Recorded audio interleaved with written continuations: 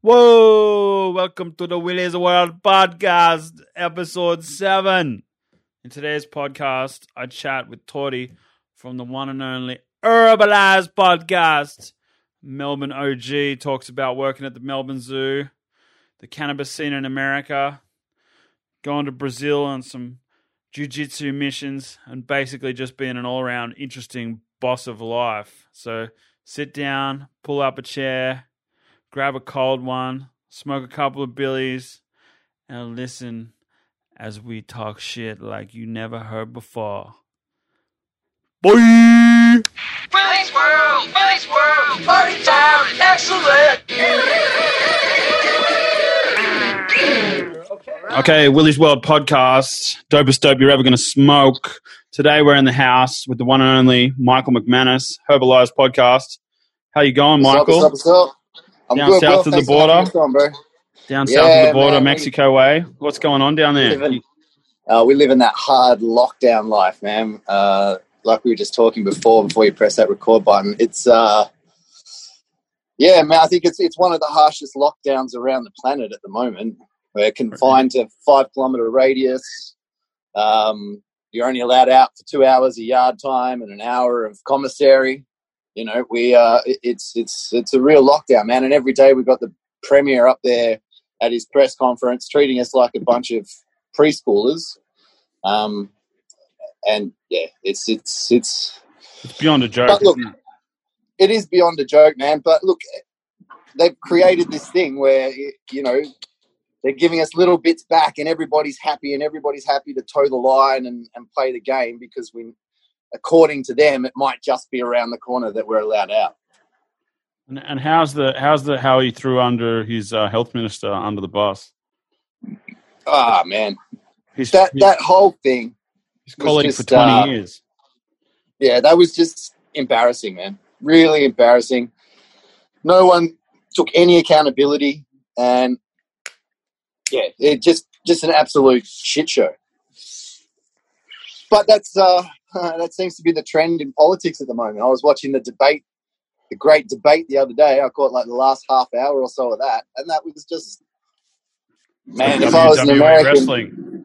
It really was, right? I'd be pretty embarrassed to have that as, you know, the national view of what's happening within my country's politics. That's just gross. Especially the ones, what's regarded as the biggest superpower in the world. It is the biggest superpower. Russia's got a lot of hustle, and China's on the come up. But really, America, you know, they run shit. Really, if you really want to talk about how the world works, that's where where the elites live. You know, China's got they're backward. Man. They're good at taking other people's technology and doing a shit job of recreating it. You know, they're not really innovators, and also they're not really traditionally conquerors by history. You know, they're not like the Americans that have been. You know, they've had.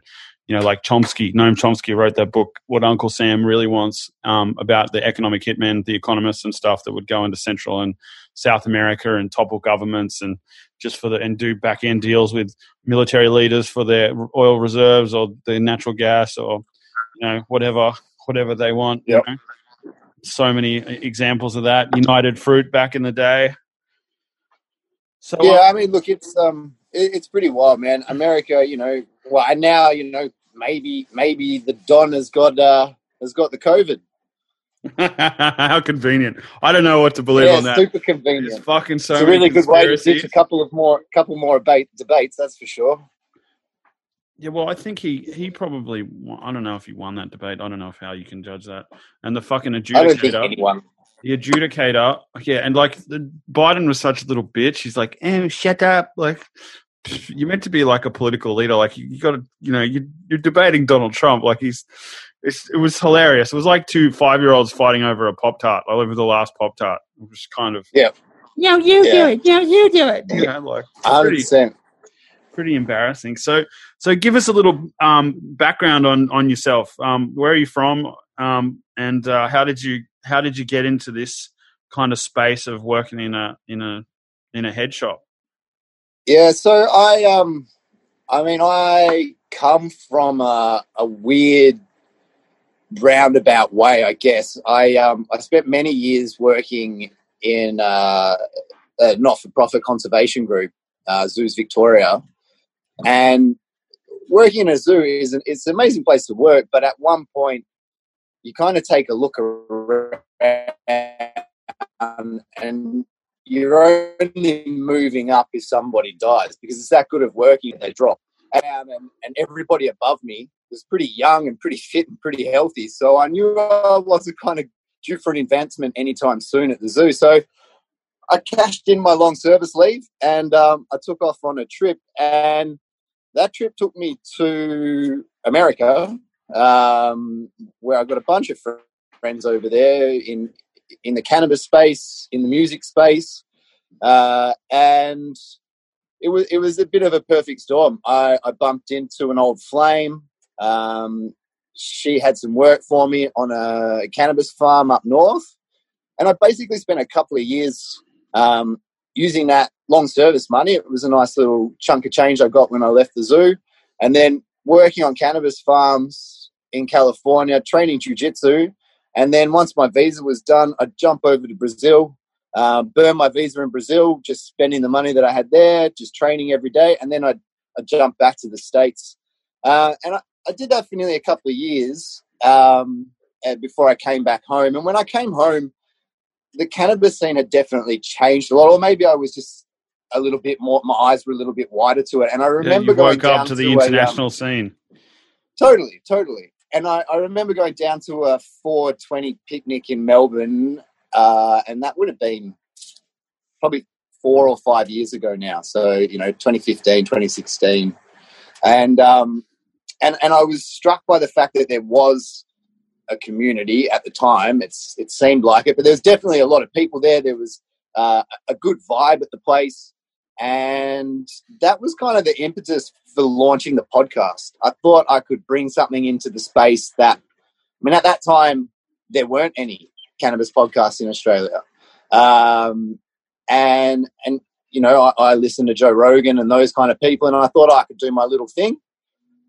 And so I launched the podcast, and it pretty quickly transformed from just being about weed to being about, not because weed is obviously a passion of mine, but as is jiu-jitsu and as is reggae music. So I kind of combine those three things, which all in a lot of ways go very much hand in hand, and started the show and was a lot more active with it initially than I am nowadays. Though that being said, there are things coming in the works. I've got some shows ready to drop. And then it was like a nice sunny day. My partner had been in Australia. She'd just flown back to Brazil for a little visa swap. And I needed a job. I was working at a friend's Mexican restaurant. There you go. Ironically. So a buddy of mine's got a Tex-Mex restaurant here in Melbourne. So I was working there, which was fun, but, it was just a good job to come back to from overseas. It wasn't going to be a career. The idea of trying to enter the legit cannabis space was only just evolving. It was around the time medical legislation changed here in Australia. So the space was happening, but it was all governed by a lot of hardcore rules. One sunny day, I was like, man, I need a job. I'd always smoked at Shop Dreams, which is, an institution for stoners in Melbourne. It's a head shop that's been here for, as Smoke Dreams, it turns 39 this year. Wow. But prior to that, it's only like a year younger than me and the boss, or a year older than me and the boss. And prior to that, it had been a joint venture owned by the guys over in Fremantle. So, look, it is potentially the country's oldest running head shop. And, look, I bought my first bong there when I was like a little grommet, 14, 15 years old. And, look, it was a bit of a perfect storm. The day I chose to walk in there, they were flat out busy. The new manager, who's now the owner, was in the store, and on a Sunday or something like that, shouldn't have been. They were just that busy. They were short-staffed. And I just kind of hustled myself in. I, told her who I was. I gave her a business card from the podcast, and I basically told her she needed to hire me. And And then I think within a few days, she'd given me a call because she was so short-staffed. She was like, "Well, get this arrogant fuck in and give him a trial and see if you can put his money where his mouth is." And the first day, keen as mustard, I smashed it. I sold a couple of grand's worth of stock in the shop, and it was kind of history from there on out. And she's taken over the business now. It was under control of a lady who probably lost her heart a little bit. And I say you do something for a long time, you kind of get over it. It's hard. 30 years or whatever. It's a long time. Yeah, it is a really long time. Yeah, and she made a great quid out of it as well. She's got a couple of properties around the country, and she basically spends her retirement. Well, prior to COVID, she was going on Graham Hancock tours in Egypt. And fuck, that's sick. I really want to interview him. That's on my list to do. Yeah, it's on my list too, bro. Look, that was kind of how I worked my way in the shop. And then me and the boss, who's now the owner, we just have a very similar vision as to what we want for that shop. Although, look, we haven't had the shop open now for, the last, what are we in? We're in October, right? Start of October. So the last 9 months, we've probably been open for 1, 2, maybe 3 of the last 9 months. Doors open. Ridiculous. Because of lockdown. Yeah. Yeah. And there are a bunch of incentives and grants, and we've gotten all the ones that we're able to get, but and rent reductions, but our earnings capacity has just dropped immensely. I mean, even when I go into the city now in Melbourne to pack orders once or twice a week, it's a ghost town. It's just there's no one there, man. And everybody I know who lived in the city has moved out. There's some interesting talk, Will, about autocratic society, man. Well, businesses not coming back to the city potentially because, if you think of the expenses you save, it's not just rent that you save on. You save on coffee and tea. Now, that might sound scroungy, but over a year, over 10 years, over X amount of employees, that's money spent, right? And then, a buddy of mine pointed this out the other day, like, you can't get touched inappropriately if you're working from home. Yeah, right? but it'll go back to normal. Everyone talks about it now like it's a big deal. It's like every other fucking thing that's happened in history. It's like a big deal in the moment, and then it'll either move on to some kind of autocratic fucking. We're going to have to get a health passport, and it's basically going to be like a social check, like they've got in China. Yeah. And it won't be a mandatory vaccination, but they'll put through a vaccination, and if you want to go to public sporting events or you want to travel, you'll have to have your little passport showing you obey the law. Yes, Mr. Sir, please stick that needle in my ass and fucking kill me quicker. Sir, there are your papers. Yeah, it's look legit. When I have to leave my house, if I'm not going shopping or to the park with my son, I need to have papers on me, dude. And came up and stopped. Have you been stopped? Have you been stopped many times? I've not actually, man. That being said, but I've had a couple of friends that have had to go through the ring of steel, but all for legitimate reasons, right? I mean, you wouldn't go through for a non-legitimate They're just doing their job. The fines are ridiculous. They've been over the top, and like people are causing fucking mischief with the protests and blah blah blah, and the cops are turning into fucking. They're taking it too seriously. It's pretty ridiculous. It's pretty ridiculous. Yeah. And no one takes any kind of accountability. But I think it'll go back to normal. As you said, that the people, you have to fish where the fish are. So the fish are in the city, and the fish will come back to the city because. Will they?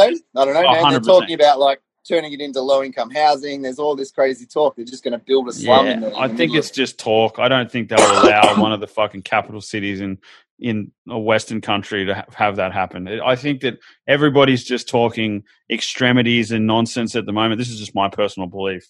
And I think it'll all end up... Because if you think of 9/11, right? If you think of 9/11, sorry to interrupt you. If you think of 9/11, right? And again, that's another fucking 3 to 4 hour conversation. Obviously, I think personally it was all, set up. And probably a lot of people, if you look into the science of it, it's, there's a lot of factors. Yep. But really, like the whole, after they got the Patriot Act through, after they invaded Afghanistan and all that kind of BS. Like the only really thing that changed was that when you go through an American airport, you have to take your shoes off at the. Yeah. You know what I mean? So really, there was all chaos then, and this is a bit more extreme because it's the first time probably since 45 when World War II ended. Because Vietnam was a big deal, but that wasn't really the whole planet. Yeah, it wasn't a global thing. Yeah, this has affected everybody, and it's like and it's kind of in a strange way. It was a blessing because it's put a pause on the world, and the environment's coming back, and there's a lot more love now, and like people are kind of connected, and it's like it's changed society in probably in a slightly positive way. For the ramifications haven't really been seen yet. It's too short a time. We're still pretty much in the beginnings of this, right? Look, if you want to try and make the glass a little bit fuller than empty, there are certainly some positive things that you can take away from it. The financial hardship for so many people is obviously the huge one, man. It's that's just the main one that's pretty hard to balance out, especially in Victoria, because you guys have been we were in lockdown for I live on the border, so of Queensland and New South Wales, and my parents' restaurant's in Queensland, so we had to close for 3 months, I think, almost. We weren't allowed to operate, and then now my parents are busier than they've ever been. They did 200 on Friday night, 200 on Saturday night, and then 250 on Sunday, like lunch and dinner. They're just killing it. So, but it's interesting. But I think that the thing that I kind of worry about is like the mental health of people, because the suicide rate's gone through the fucking roof. And you guys are living in the worst of it, and it hasn't. Like, we don't really understand it. Do you know what I mean? Like, it's I've seen videos and blah blah blah, but it's fucking it's stupid. It doesn't. It's unnecessary. Look, I think of myself as a pretty mentally tough person, and I think the last 2 or 3 weeks, there's been a couple of times where I've caught myself, and just starting to feel starting to go a little crazy. Yeah, man, totally starting to go crazy. Cabin fever, buddy. Cabin fever. Yeah, man. And I'm lucky, I get out of the house once a week to go into the city and do my thing at the work, I'm helping a mate out with some deliveries here and there. So I get a little bit of socializing, but nothing major. I mean, I've got a young son who's about to turn 3. So, I mean, if you look at positives, it isn't and it isn't, right? He doesn't really have any idea of what's going on except that dad's home heaps. Yeah. Which, any parent will know that that kind of that time, turning 3, that 2.5 to 3, kids they just take leaps and bounds every day. So it's been awesome. Normally I would have been at work through the majority of that and not been able to have so much fun with him. Yeah. But it's definitely affected you guys a lot worse, though. Yeah. So we're nearly out of it, man. But look, that's what they say. Maybe, hopefully. Yeah. That's what they said in Europe, and now it's just beginning again for them. Back. So who the fuck knows? And I think they're going to keep us in lockdown until they fucking roll out this vaccine, which we've got these extended fucking emergency power laws. Yeah, they did it, and the law stated that it was 6 months, and now they've extended it. I think they gave him another 6 months. I don't think they gave him a full year, did they? They didn't. No, he got another 6 months. Yeah, but still, he's very draconian. And he doesn't like being questioned. They had the biggest problem is that there was a Sydney journalist there, that came, right, and grilled him, and made him kind of put him on the bitch a little bit, and just tough chick who's quite intelligent, and I don't know what her name is, but in Melbourne, there was news reports go back to Sydney, blah blah. Hold the fucking cunt accountable. Excuse my French. That's your job. You guys voted him in to be the premier and act on your behalf and in your best interests, not in the fucking But see, they use them. They justify the ends justifies the means, right? So for him, it's he's just I'm fixing it, so it's it's not a problem. Totally, man. Yeah. What I say because 100%. It's in the best interests of you. And at some point when when we do achieve that COVID normal and we get back, you know, he might take one for the team and step down, but he really seems to have a good approval rate here with the masses. No, and he won't step down. No way. Fuck no. He's like he's Superman.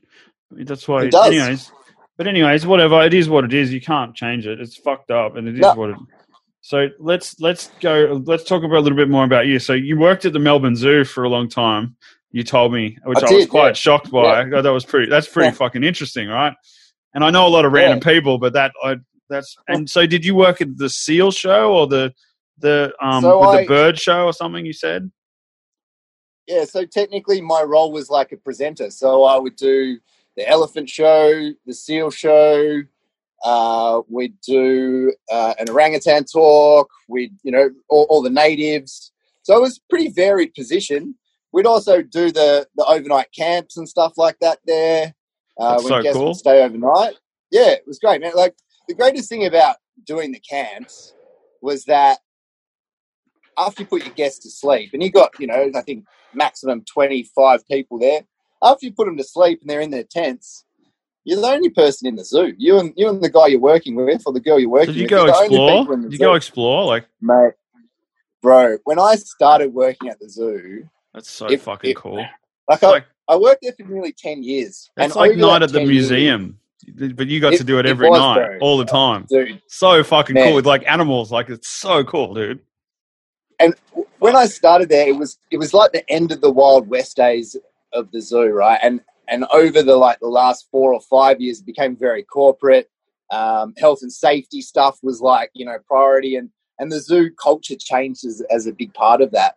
But those Wild West years, man, like the dude who hired me originally was fucking crazy dude, man. Actually, when the whole Tiger King sparked off, there was an article about Victoria's Tiger King.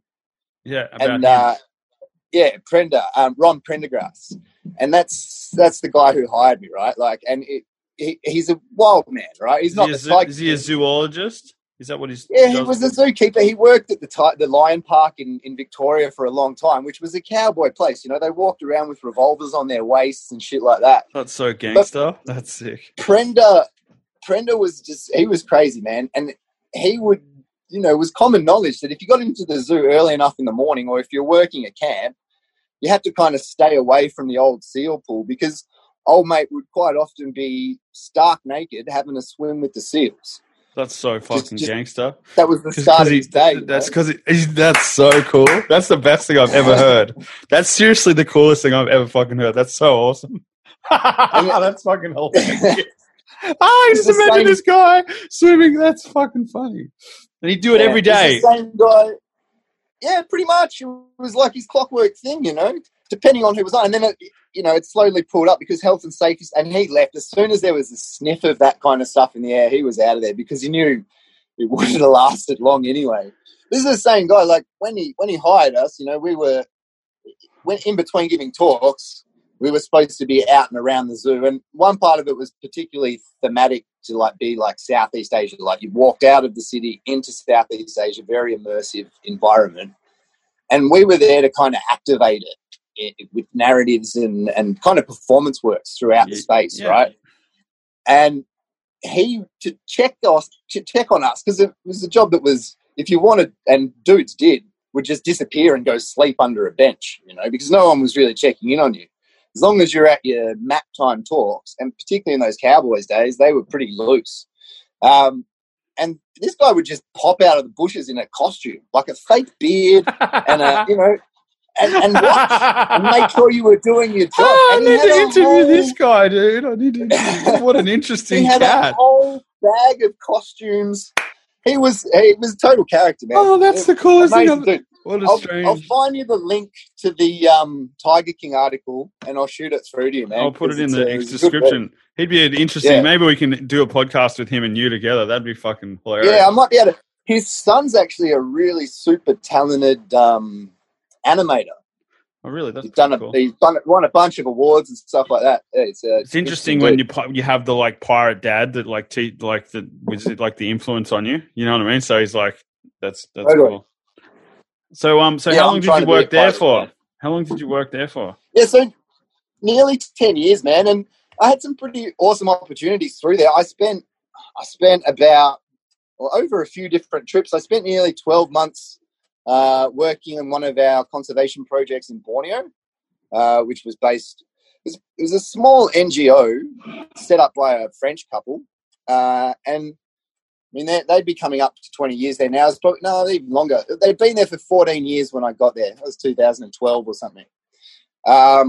And they work with a small barangay or little village, right? There's like 2,000 people in it. It's right on the Kinabatangan River, which is like one of the largest river systems in the world. And it runs all the way through Borneo. So uncharted territory. One of the last fucking unexplored places in the world, like fully.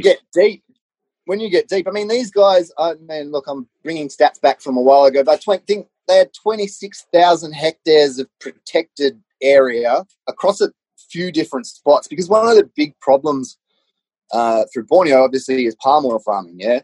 And it's the first time I flew into Borneo, as the plane was coming down, looked out the window, I'm like, wow, it's beautiful, lush, green everywhere as far as the eye can see. And then as you come a little bit further down, you see that lush green is actually perfectly planted rows as far as the eye can see. It's just a network, yeah?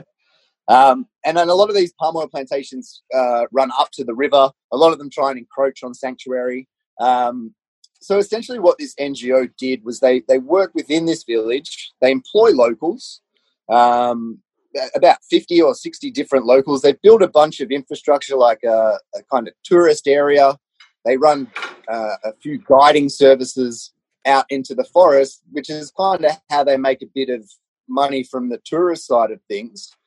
But on the back end of that, they're doing like legit data surveys of orangutans in the area, so behavioural studies and things like that, which over 15, 20 years become really significant studies because they develop to the point relationships with the animals. I mean, they're wild orangutans. Some of them are habituated from orangutan sanctuaries. But over 20 years of seeing the same guys walk through your forest who don't cause you any harm, they get much, much more chilled. And alongside that, you have a team that work in what's called elephant management mitigation. So elephants will rock into a palm oil plantation, causing havoc, right? And a palm oil farmer just wants to get rid of the elephants. They'll lay poison, they'll do traps, they'll go out and shoot the animals, and with weapons, calibers that aren't capable of killing an elephant at all, just annoying them and hurting them. So what this team does is they essentially go, if a farmer has elephants in their crop, they give them a call, say, hey, I've got them here. We go out there, we locate the elephants. And again, these guys have been working in this area for a long time. Now, Borneo has this species of Asian elephants, called the pygmy Asian elephant. And they're not tiny pygmy, but when you think of an elephant, they're small, right? But they still get to 2 tons, 2.5 tons. A bull might get up to 4 or 5. How big is like the biggest one? Like just as a reference point to like a big bull elephant, like a big pygmy bull, it might get to like 4 tons, right? Whereas, for instance, like a big Asian on the mainland, they're still big, yeah. An Asian on the mainland, he might get to 7 tons, yeah. So he's almost half the size. So when you're talking elephants, he's a pygmy, but when you're standing next to one, there's nothing pygmy about him. So these guys have now the story goes as to how these elephants got into Borneo is they were given as a gift to the Sultan of Brunei, however many hundreds and hundreds of years ago. And at one point, one of the sultans just let them go. He didn't want to look after them anymore. It was something that his great-grandfather had done or something. He just let them go. And as a result, they tend to be pretty docile animals. And the thought is because they were once domesticated animals. So they're not as dangerous as, say, a wild African elephant, but you're still in some potential risk. But these guys develop these relationships, and it's amazing to watch them just walk into paddocks right alongside elephants and basically just clap their hands at them like you would shoo a dog off, and get them to move out in as least destructive manner as possible and get them back into the forest. And if the situation dictates, do a serious relocation, and did you ever have to do a serious relocation? No. Oh. Whilst I was there, we had 4 elephants that were at the local, like the local government ranger station, and they were quite problematic elephants that just kept returning to a spot. And we tried a couple of relocations with those girls, and it just didn't work out. And that was I think it was on my first trip there. And in between my first and second trip, they'd managed a successful relocation of that group of animals. So they got out there. But I mean, the great thing about these NGOs, and I've worked with others as well around the world, is the involvement that they get with communities. And they're paying wages, they're putting money into the local economy, they're building infrastructure in a lot of means. They're empowering them. They're teaching them to fish instead of just giving them fish. They're teaching them how to fish. Exactly. That's economic sustainability, and that's tourism. 100%. That's how tourism should be done, in my opinion. Yeah, and so as a result, this village has a really successful, prior to COVID, had a really successful homestay program. With tourists from all over the world, you come in, you stay at a traditional house, because as a result, there's now a bunch of people in the village who speak pretty good English too. And when you have an NGO like that, you have a bunch of people coming in from all over the world, working on their own projects, and that adds a little bit of funding. So when I was there was actually a girl from Australia there who was doing a PhD on regenerative rates of forests after elephants move through them. There was a German guy doing a PhD on the parental tendencies of leeches. These are the fucking wacky people that you run into. That's pretty interesting. When you're but that's all relative. It's pretty dope. It's pretty dope. I think the only other place in the world that is like probably gnarlier than there, obviously, is the deep Amazon. And there's probably, I think that there's some ancient giant cities that are buried underneath, that are just, being just taken over by a canopy and fucking, but the rainforest just eats shit, right? You cut out shit.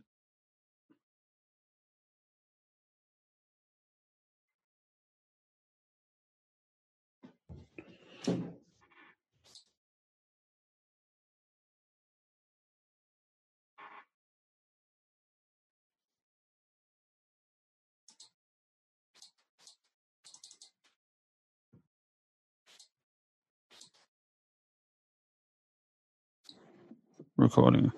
So that would have been a pretty interesting experience, eh? Like living in Borneo. Did you get to explore a lot of the country?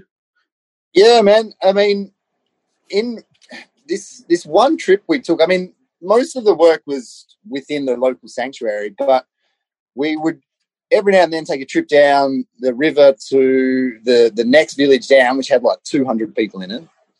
There was this one trip we went down with a bunch of pollies who were in it. They just installed some solar panels at schools throughout the district, right?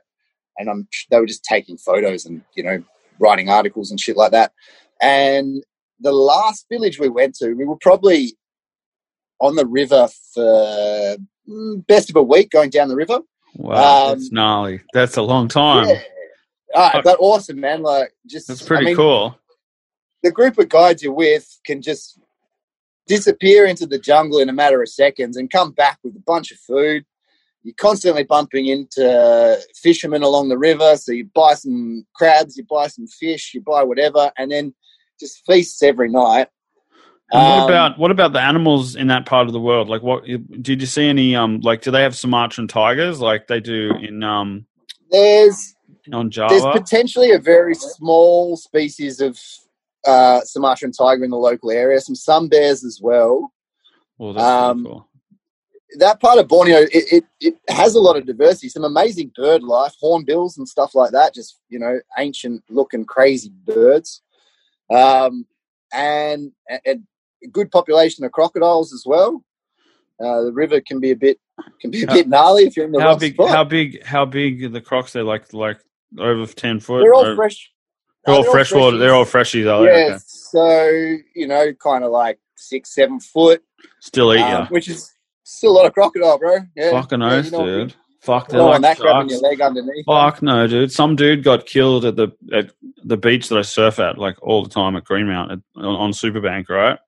Like 2 weeks ago, and my little brother got out of the water like quite close to him, like 20 minutes before. Shit. And that's the first time in 55 years of an attack on the Gold Coast. And then probably about 3 months ago, maybe a little bit longer, there was a attack at Cabarita, which is another place that I surf, which is kind of like probably 15 minutes south into New South Wales. Like it's on the other side of Twin Heads. Like, and so that was where they had the wannabe world tour surf comp like 2 weeks ago. That's another story. Yeah. But it's interesting, like, what's going on in the world at the moment. Everything's gone fucking chaotic. It'd almost be awesome to be in the jungle and not have to deal with it all, you know, just like living la la. 100%, man. For those guys, I imagine life is pretty much still the same as it was when I was hanging out with them, a few years ago now. Yeah, once you're out in the middle of nowhere, it's not going to affect you. No, it's amazing, man. So this last village we get to at the end, maybe 50 people there. Maybe 50 people in the whole village, right? Yeah. And I have an experience there. I think it's the second time I have this experience in my life. I think I've had it 3 times now. I'm the first white person they've ever encountered. Wow, that's pretty cool. That's and just spun out. But the night that we're there, because they're a bit lower in the river system, closer to the mouth, and there's a massive. There'd been a massive flood, like quite large, to the point where it over flooded the banks to a massive degree, to the point where the plants deplete the oxygen so much in the water that the fish and the prawns they call them drunk. The locals say that they're drunk. And you can literally, like, there's dudes walking out and just plucking prawns out of the river that are as big as your forearm, these giant river prawns, and just catching fish.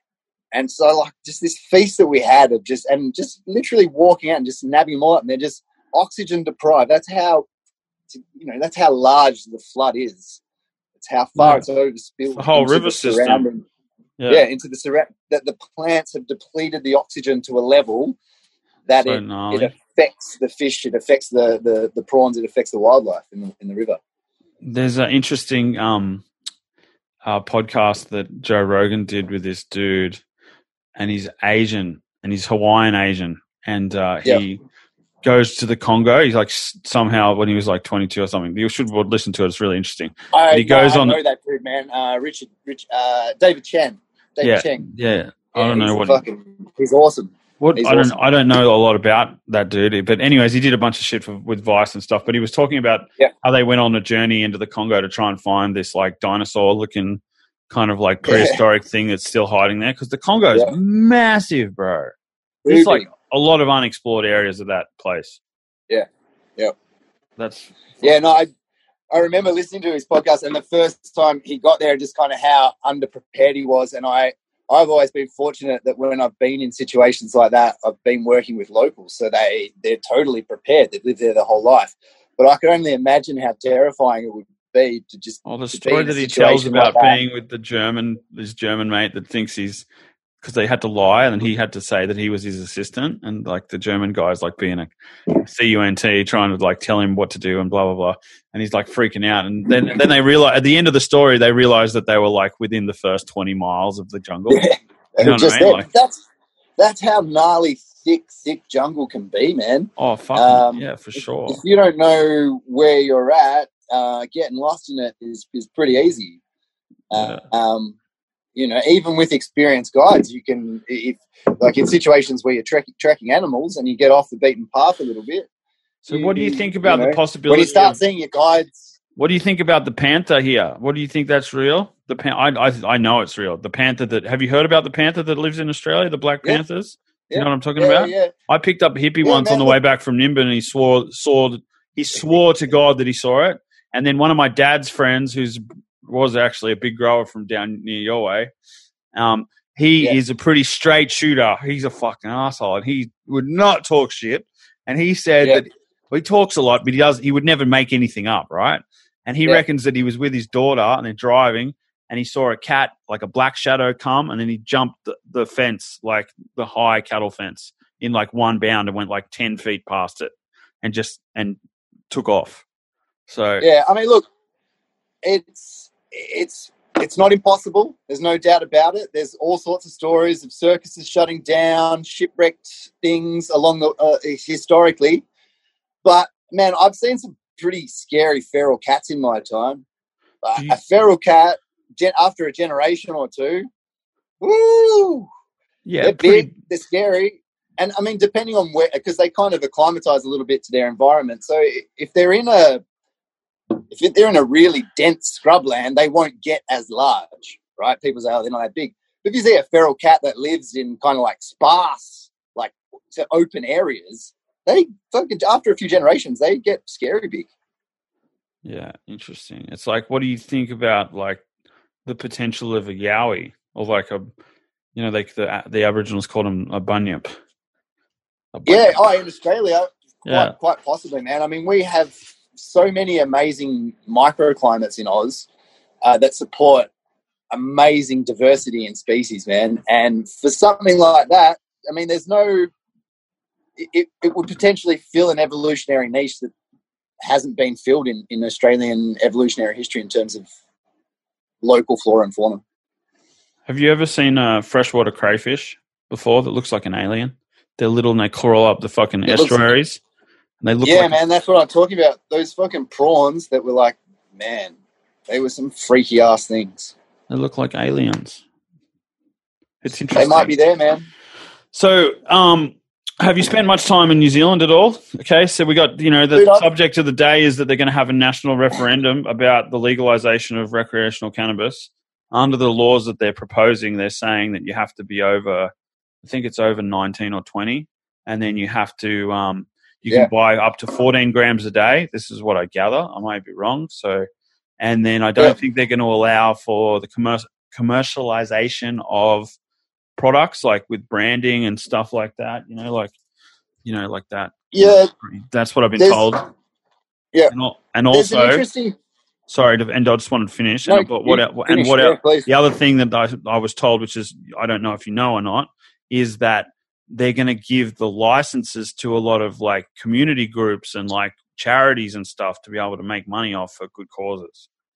Yeah, So, I haven't spent any time in New Zealand. I've spent a bit of time in New Zealanders, but I used to have a bit of a penchant for Kiwi ladies.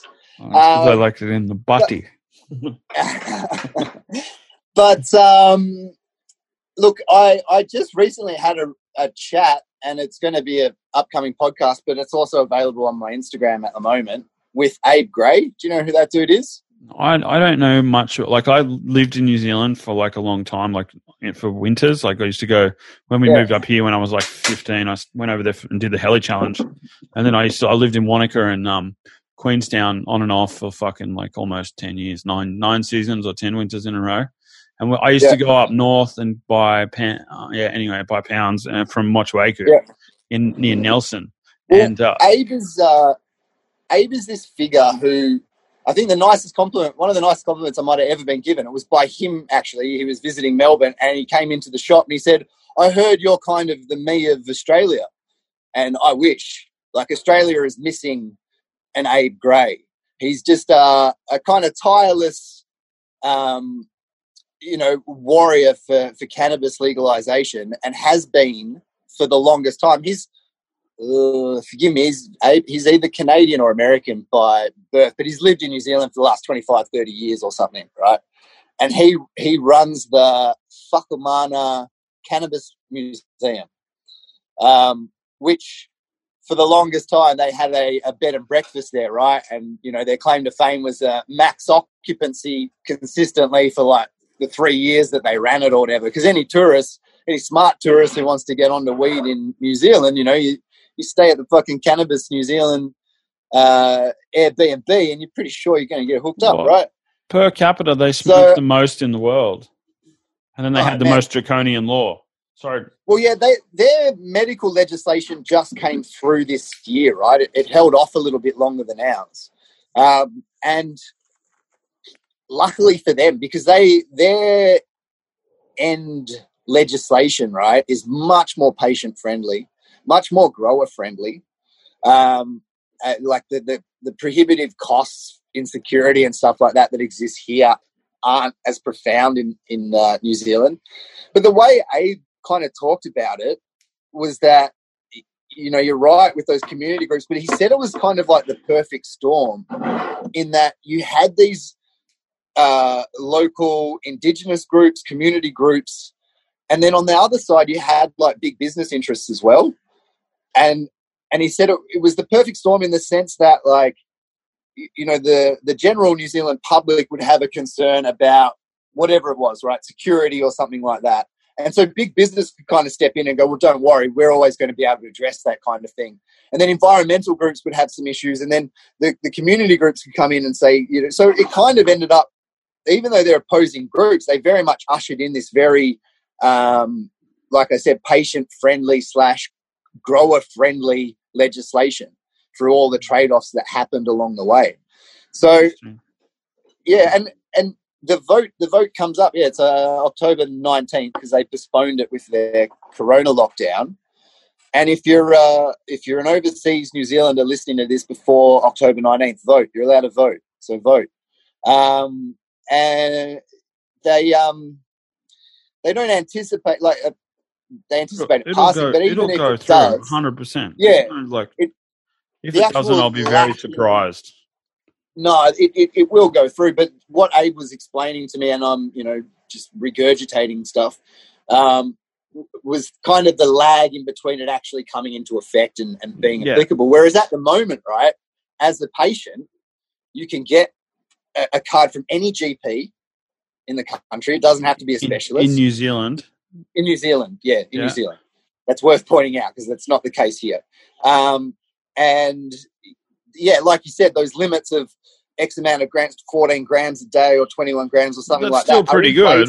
That's not bad. That's half an O. That's not bad. Yeah, that's great. I'll fuck with that every day. You know what I mean? Like, of the cron. I mean, if you're a big smoker, it might not be applicable to you. But if you're not many people smoke a half O a day. Like, I know a lot. No, that's true. Smoke a quarter, like weed, smoking mad bongs, and you can do it if you're smoking blunts and fucking big, you know, white paper. That's how you got to do it. Yeah.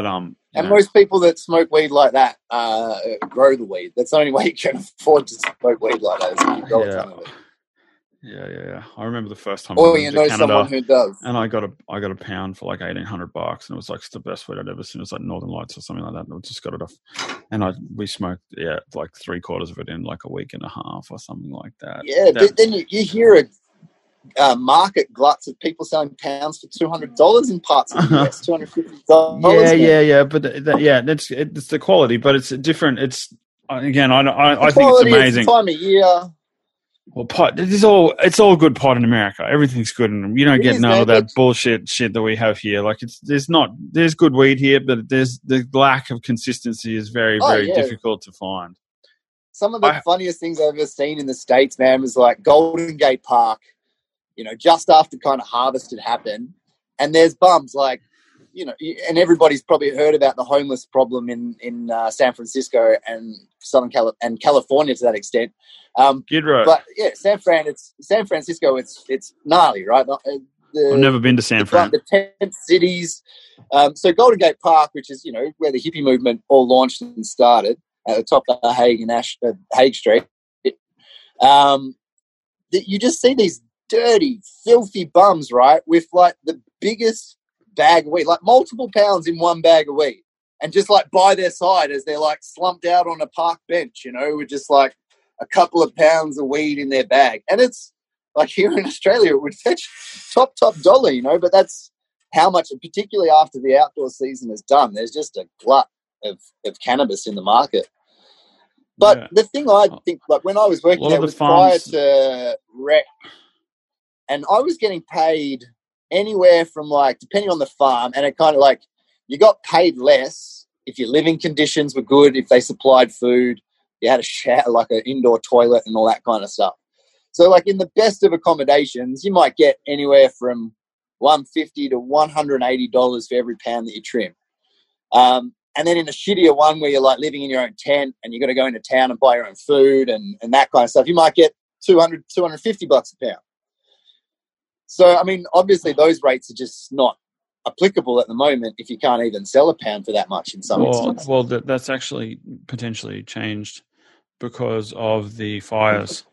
And like, there's a bunch of articles I can send you. That's true. A whole bunch of shit went up. My friend hasn't, or a mate that I've met, the pro skier dude. His house in Napa Valley burnt. I saw it on Instagram the other day. It had like a before photo and then the after photo of the fucking of the house. It was pretty gnarly. Yeah. Okay. So New Zealand. One season I was there was some particularly bad fires. Yeah. Look, what's really interesting about New Zealand, Will, and it's worth talking about, and it's the thing that actually made me get in contact with Abe at the start, is that as a part of this medical legislation. Did you lose me there, or are you good? No, I'm still good. I got you now. It's just lag sometimes. Yeah. As a part of this medical legislation, there's a genetics amnesty, right? So what that means, if you're a New Zealand cultivator, a black market cultivator for years, right, you have an ability to enter your genetics into the medical realm, right? Wow, that's pretty cool. And the cost isn't obscene.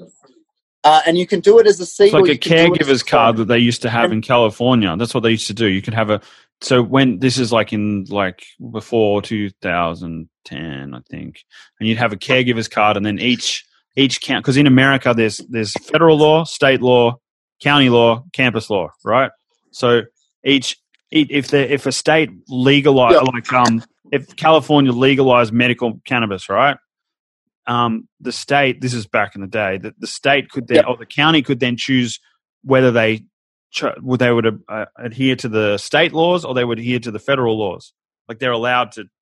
Like one of my friends got done, and you could have a caregiver's card. There's actually, and you could grow. I think you could sell up to like 6 pounds or something like that to dispensaries, to medical dispensaries and stuff like that.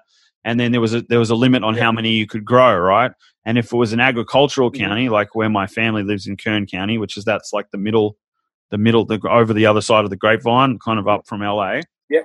That county, and then I think that it's not where Gardnerville is, like in Grass Valley. I think one of those. Yeah. And then there's I think that I don't know if it's Humboldt County or it's what's the county that's next to Humboldt again? What's it called? Arcadia, yeah, that's right. I thought I was going to say Arcadia, but that's the town, isn't it?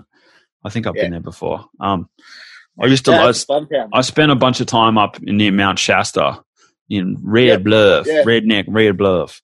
That was pretty interesting. It's a weird mix of like rednecks and old deadhead hippies, you know, and it's crazy.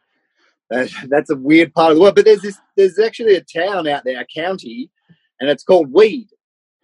Yeah, that's awesome. And they always adhere to federal law. Like you can be, you know, in the green triangle, you know, and literally across like cultivating pounds of weed, and then you go into a town called Weed, and if the local sheriff there catches you with any weed, you're fucked, Phil.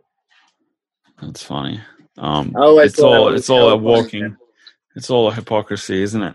One of my friends that's going to run my new CBD company, she's a chick that I've known for years, and she used to run Burning Seed, and she's on the council of Burning Man, right?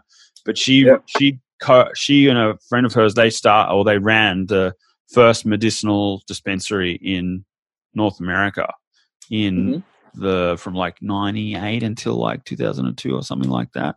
She's OG. She knows she's fucking triple OG Humboldt. It's interesting having conversations with her. And actually, I met her.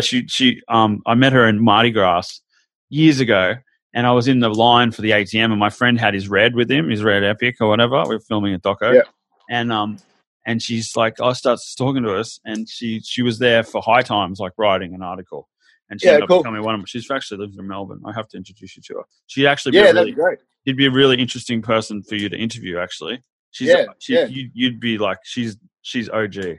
That'd be she's cool. Fucking cool chick. Yeah, we probably know some people in common from up in that area too. Probably, yeah. She's worked for Burning Man for like, I think like 12 or 13 years, something like that, maybe longer. Yeah, wow. Yeah, I think she's been to 16 in a row or something like that. Yeah. And it's interesting the people you meet on the little journey. So going back to the Kiwi thing, right? And that's great that you can enter those into the market like that as a grower, like kind of similar to the laws in Oakland.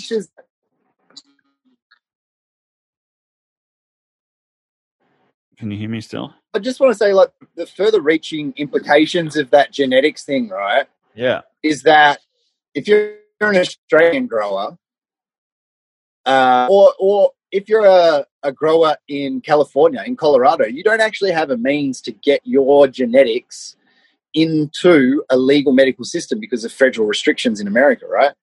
So say you're the creator of Granddaddy Purple or whatever the hype strain is, right? You now have the ability to get that into the world's medical cannabis market. How you actually capitalize off that financially, I don't know that there's a way to do that necessarily, but in terms of just putting the genetics there, I think some people would be keen to do that. Now, like something like Mullumbimby Madness, right? If you're an old school Nimbum grower that has the legit Mullumbimby Madness, the OG, you could potentially get it to New Zealand. Someone in New Zealand, they could log a clone, they could log a seed, and then now CanCorp, whoever here in Australia has legitimate growing concerns, are able to now order up that genetics. Yeah, no, and that's pretty awesome. They have a program in certain counties in California, and it's like some kind of like, I don't know if it's a restoration. I don't know if that's the right word, where they give former inmates that have been charged with weed crimes access to the medical to the dispensary licenses. So our weed dispensary, the process to get a license is pretty gnarly, right? It took a long time. Yeah. And so what a lot of those people in San Fran are doing is that they're paying off or, giving the guy a fucking wage or whatever to use him as the front man for the op, Yeah. But it's interesting that they do that. They're trying to give back to the people that have been punished for their crimes for cannabis, really. It's an interesting way to go about it. But they need. Surprise me that happens in San Francisco because it's a very liberal, like I said, I've spent a lot of time in LA and Mammoth and stuff, but I've never really been to San Fran. I've been to the airport a couple of times, but NorCal more so like up northern Cal. Yeah, I love the Bay Area, man, but like it's grimy. It's a hella grimy. That's what I've heard. It's LA mad is grimy expensive. as fuck too. Yeah, I love spending a bit of time in the Bay. It's really nice, man. Like, San Fran, Oakland, all around there, it's really nice, man. And then there's the more toffier areas as well, like Berkeley and stuff. But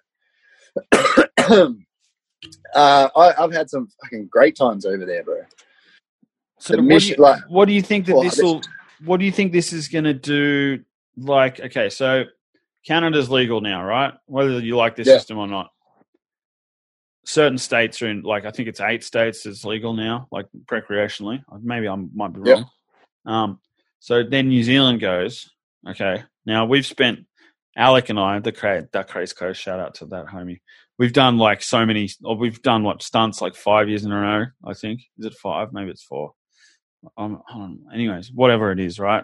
Spend all the money, blah, blah, blah, try to get people to talk about it. And it's kind of like when they talk about it on 420, it's kind of like, it's the stoners, you know what I mean? Like that kind of. Yeah. So what do you think that, obviously I think the common Australian, I think if there was a referendum, there would be it would happen here, right? Because if like a plebiscite. I think so. But, it's not it's like it's smoking. Look, I mean, the conversation's kicking off.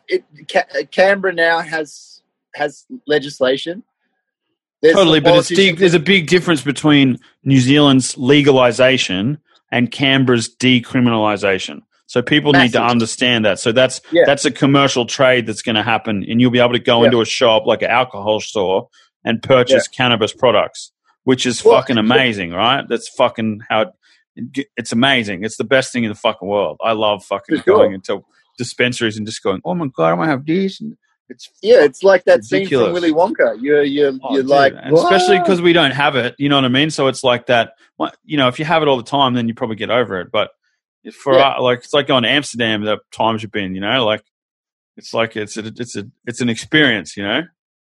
Totally. Look, I think one of Australia's biggest problems with getting to recreational cannabis is that we don't actually even have a medicinal cannabis market. We have a pharmaceutical cannabis market. And once big pharma's involved in something, you know there's a lot of golden handshakes that have already been made, man. And people have to collect on them. They have to come good. And if you look at canna stocks in Australia, none of them have come good. That's going to be a Hemp's big the hindrance answer, because- bro. Hemp. I'm working with some dudes. They've got 10,000 acres going in Charters Towers, and they're working with Ecofiber, and they've developed a plant that they've genetically altered that is just the stalk, right? So it's not, it's got no flower, and they've got 4th generation seeds, right, from that area. And it's right on the river. It's great growing. It's like used to be all whatever. I don't know what it was. And they'll be able to grow a quite a large 3 to 4 meter hemp plant in like probably just over a month. Yeah, that's amazing, man. I mean, that's the only way that you can like scale that. something like that. Hemp grows really quickly, but if you really wanted to be able to change like so many things that it could be applicable for, there's just not the amount of hemp being grown in the world to be able to do that. You know what I mean? So this kind of shit, sure. I see that as the more of the play that'll be allowed here and tolerated here is like that alternative kind of market, the health and wellness. It's like the CBD that the TGA is going to legalize, and they're talking about 30 milligrams per day. What the fuck are you going to do with 30 milligrams? Like, stupid. Yeah, look, but as Waste if it of wasn't time. always going to be lots of little baby steps. You know, we're going to be lagging, and at a point, we're going to take a look around. And Do you think it's actually possible to get to the? I don't think it'll happen in the next 20 years. I do not see that happening. To be honest with you, I think that we're too right wing here. Look at fucking your Dan Andrews. Look at fucking Palaszczuk and fucking Berejiklian. You know, like they're just. Berejiklian, right, went on. This is to give you the sentiment of one of these premiers, right? So she's the New South Wales premier. She was asked about her take on the decriminalisation in Canberra, right? We went and filmed that. Blah blah blah bullshit. But she said that I would never basically over my dead body, and she said in reference, she said I don't want my children growing up and having this kind of potential influence on them. But like her job, right, isn't to have a fucking moral compass for the society. Her job is to do the will of the people. So whatever your personal belief structure is for for your children is not applicable to me. I'm a fucking adult. I don't give a fuck about your kid. Like it's your kid, you deal with it, right? Yeah, so the genius thing that this Jacinta Ardern chick has done, which she did the other day on the fucking news, was she's admitted that the fact that she'd smoked cannabis before, right? And she's also, and then they had the article that like New Zealanders don't really care because most of us have, right? But from that take. Yeah. Now, she hasn't said on record whether she wants legalization or not. She says, I will, they're going into an election, and she said, I don't want to make it political. I want the New Zealand people to vote about this, right? Which is genius because she's not alienating the other side of the fence that might have, you know, like kind of been like, oh, fuck that, you know, I don't believe in that freedom, you know what I mean? She's basically saying, you guys are all adults who vote. She's smart, man. She's genius. She's fucking really smart. She's one of her colleagues is full conservative, gnarly fucking, I wouldn't say redneck, but like fucking full right wing, and he like she manages her. So she's a G. She's like, I don't know if she's on the take or whatever the conspiracy, blah blah blah. But you know, she's definitely good at what she does. It's pretty interesting. I don't know if I like her a lot more than ScoMo. When I say I like her, I mean, you know, that as much as for I a like politician.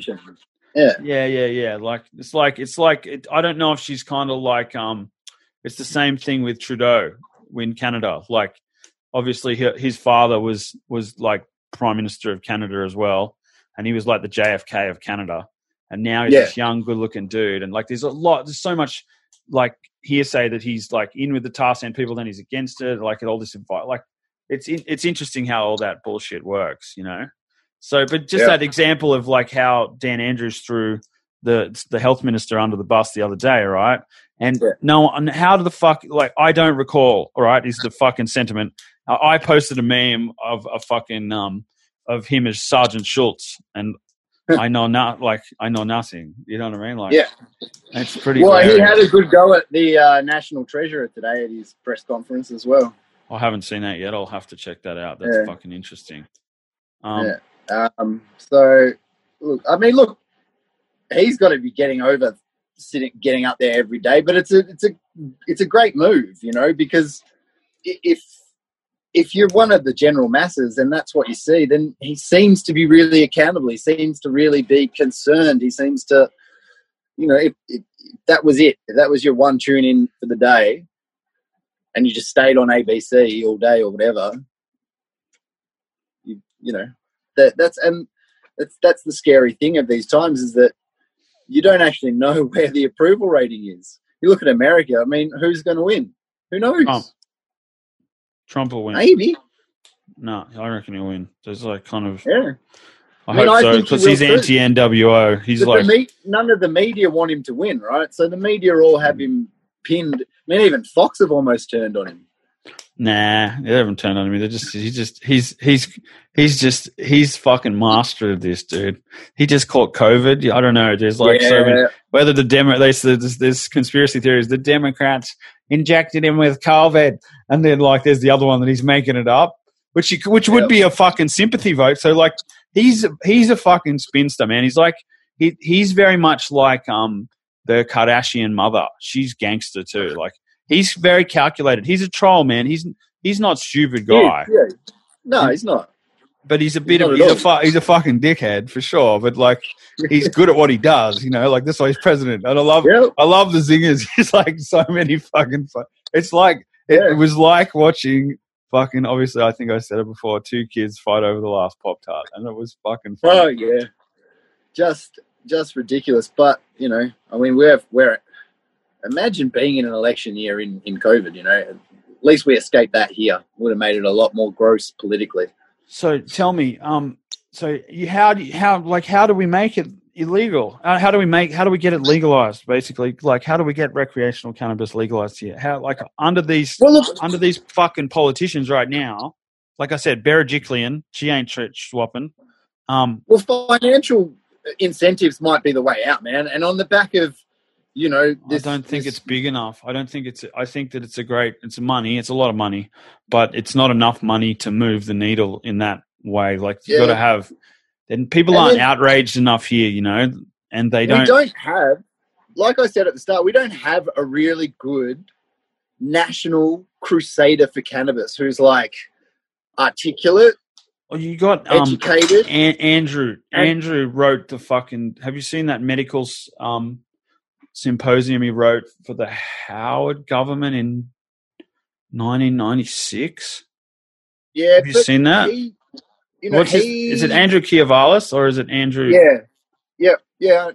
That's the closest person that I could think of that. But he's not like a real rambunctious, like outspoken guy. He's just real mellow and he's pretty good dude. And he also has to watch his public profile to a degree because he's been caught breaking the law a number of times. Yeah. So, and look, when you're I don't think he's the guy, right? He's not the person. He's not the Abe to steal. No, that, but he's the closest that I would know of. That I'm not saying that he is that dude. I'm just saying that like there's all the dudes from the hemp embassy and blah, but they have to be able to be walk into a room and just kind of, I don't know. You need a doctor or a lawyer or someone of like high notoriety in the public. Yeah, and Pete Evans is kind of doing some trade, shit so, like that. That's another dude you should interview is Pete Evans. He's an interesting cat. We're doing another collab with Maxim magazine for December issue or maybe for January. But we're going to do like an interview feature on him and then some fucking but he's an interesting dude. He's been fucking vilified in the media and blah, blah, blah. And he's a bit out there. And I've met him a couple of times. He seems like a pretty cool dude. He's an interesting cat. He interviewed JFK Jr., which I thought was pretty chill. That was pretty interesting. Yeah. Sure. So he's definitely standing up for what he thinks, which is interesting, So how do we get someone like that to get to stand up and do something like, we talk about it. And that was what I was going to say. Sorry, that's what I was going to say. I forgot. Was you're the word on the street, right? So you're one of the only, probably one of the more connected in people in Australia with what you're hearing on the street because you're interacting with customers pre all this bullshit. You're talking to two people in a normal city centre, not in Nimbin, not in where everyone's in fucking La La Land. And in the city shop, the variety of clientele is huge. And what kind of and so what do you think of the word on the street is from? Obviously, the people that are coming into the smoke shop want to legalize pot, right? So it's not really like a full demographic of the whole of Melbourne. You'd be surprised who comes into the shop over the time I've been there, man. I've met some interesting cats there. Because, if there's a cannabis symposium on or anything like that or whatever happening in the medical world here, there's peeps from all over the world. They'll inevitably come stick their head in and see what an Aussie head shop looks like, So we get a variety of people. But, of course, the general consensus is I don't see why it's not. I mean, at times, from a current affair stories and things like that, people have just thought that it was legal all of a sudden. So it's the media stories can spark it in strange ways. But whatever the case may be, you're potentially going to ostracize yourself to a big portion of people. So I suspect that person is out there. Maybe they're just like a bit younger at the moment. They're getting ready for their chance in the spotlight. I don't know, but we definitely need that kind of like central figure. And unfortunately, the Aussie cannabis community isn't a community. There are a bunch of different groups, but they're like, it's the Aussie way, like Tall Poppy Syndrome. They're more than happy to tear another group down and in a public forum. And it, it gets a little bit gross. And I certainly know a lot of people that have had Instagram presences or social media presences that have just gotten over it and dropped out and dropped off. And I mean, that's where the Aussie cannabis scene really happens is via Instagram, I guess so. A friend of a friend that that's the dude funny, he got this house kicked in on national television like a couple of weeks ago. He was selling very blatantly though, like online and blah blah blah. And they called it like a 4-month sting operation. This dangerous what do they call it? Dangerous confectionery. Yeah. Because it was like he was selling weed brownies and shit like that. It's like some cookies. Yeah. Oh yeah, he's going to kill someone. He's going to take it and he's going to murder people. Yeah, exactly. All right, but it's like shit like that. Those scenes, like there's kind of two scenes in Australia too, and that's shops like mine, hydroponic stores, medicinal cannabis stuff, obviously. There is a legitimately. I mean, there's fucking stocks on the Australian Stock Exchange, so there is a legitimate scene. And I, like in my role, kind of cross both because obviously the podcast caters to more of like the black market sort of world in terms of its guests and appeal. But then I work in a shop, and part of working in a store like that is it's not just meeting everybody in the public day to day that comes through the store, but it's talking to national suppliers, international suppliers, because we dabble in hydroponic stuff.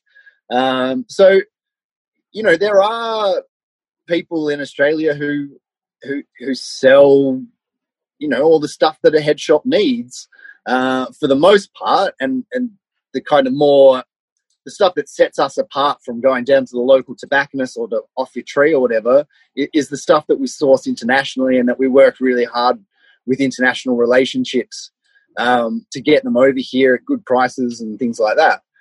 So in doing that, you inevitably are talking to people who run the legitimate side of the Australian cannabis scene.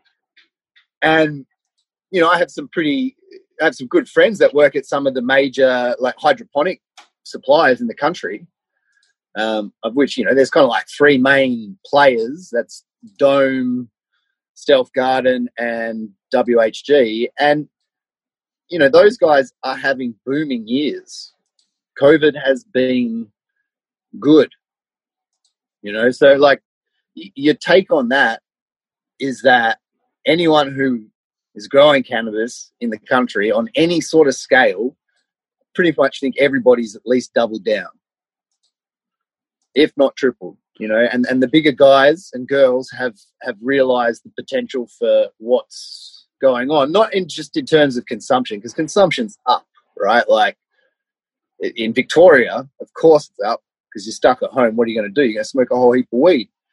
I wonder how many people are getting done. Like, have you heard much about that? Like people going through a checkpoint and getting fucked.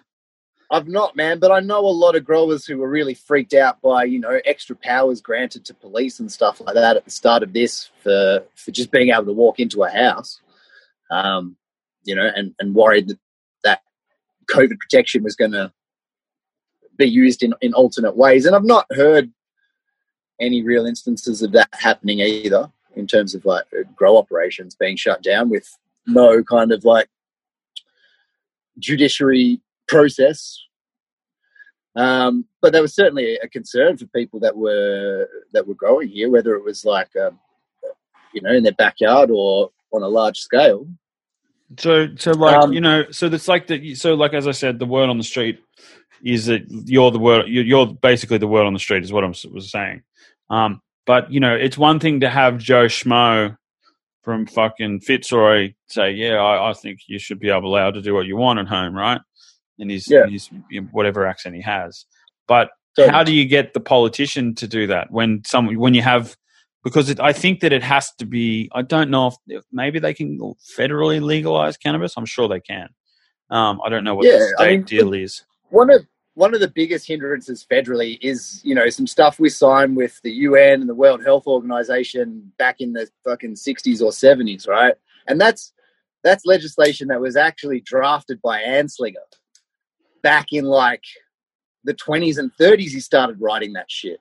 And Who's once Anslinger? he fell out of, he was the original cannabis czar that was in league with, all the cotton people and paper mills to kind of put hemp on its ass. That whole reefer madness thing, that was all his DuPont campaign. So he was the drug czar in the US for okay, I know. Did he work for J. Edgar Hoover? Yeah, no, not Jay. No, I don't think he worked for the presidents. Like he was an advisor, right?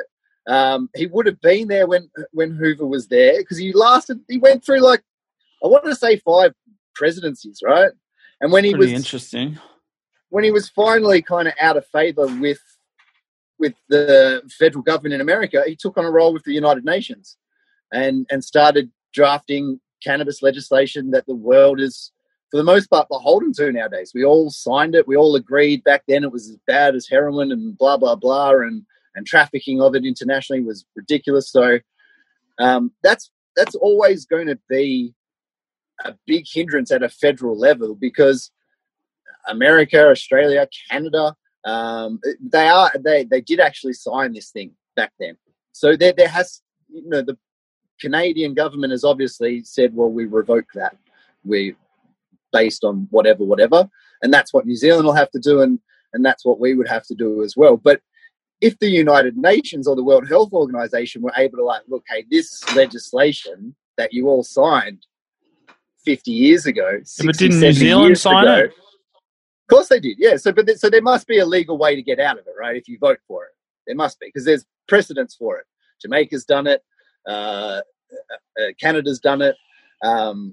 So there's precedents to do it. But if the UN were just to ultimately say, hey, this is a piece of shit, no one needs to be bound by this anymore. That won't happen. That's not how that works, in my opinion. Yeah. But this potential legal. So basically, what's going to happen is, if the referendum is decided on yes, then they'll start the proceedings in the Parliament to change the law on behalf of the decision of the people. Yeah, and then the access for an actual New Zealand resident wouldn't start until mid to late 2021, possibly early 2022. It's still fucking amazing. It's awesome. Yeah, it is, man. We're it's fucked. amazing. No, it's not going to happen here. Yeah. I don't believe it's going to happen. All the people I've talked to, and the politicians don't give a fuck enough. It's not a pressing issue. Do you know what I mean? No, it's not.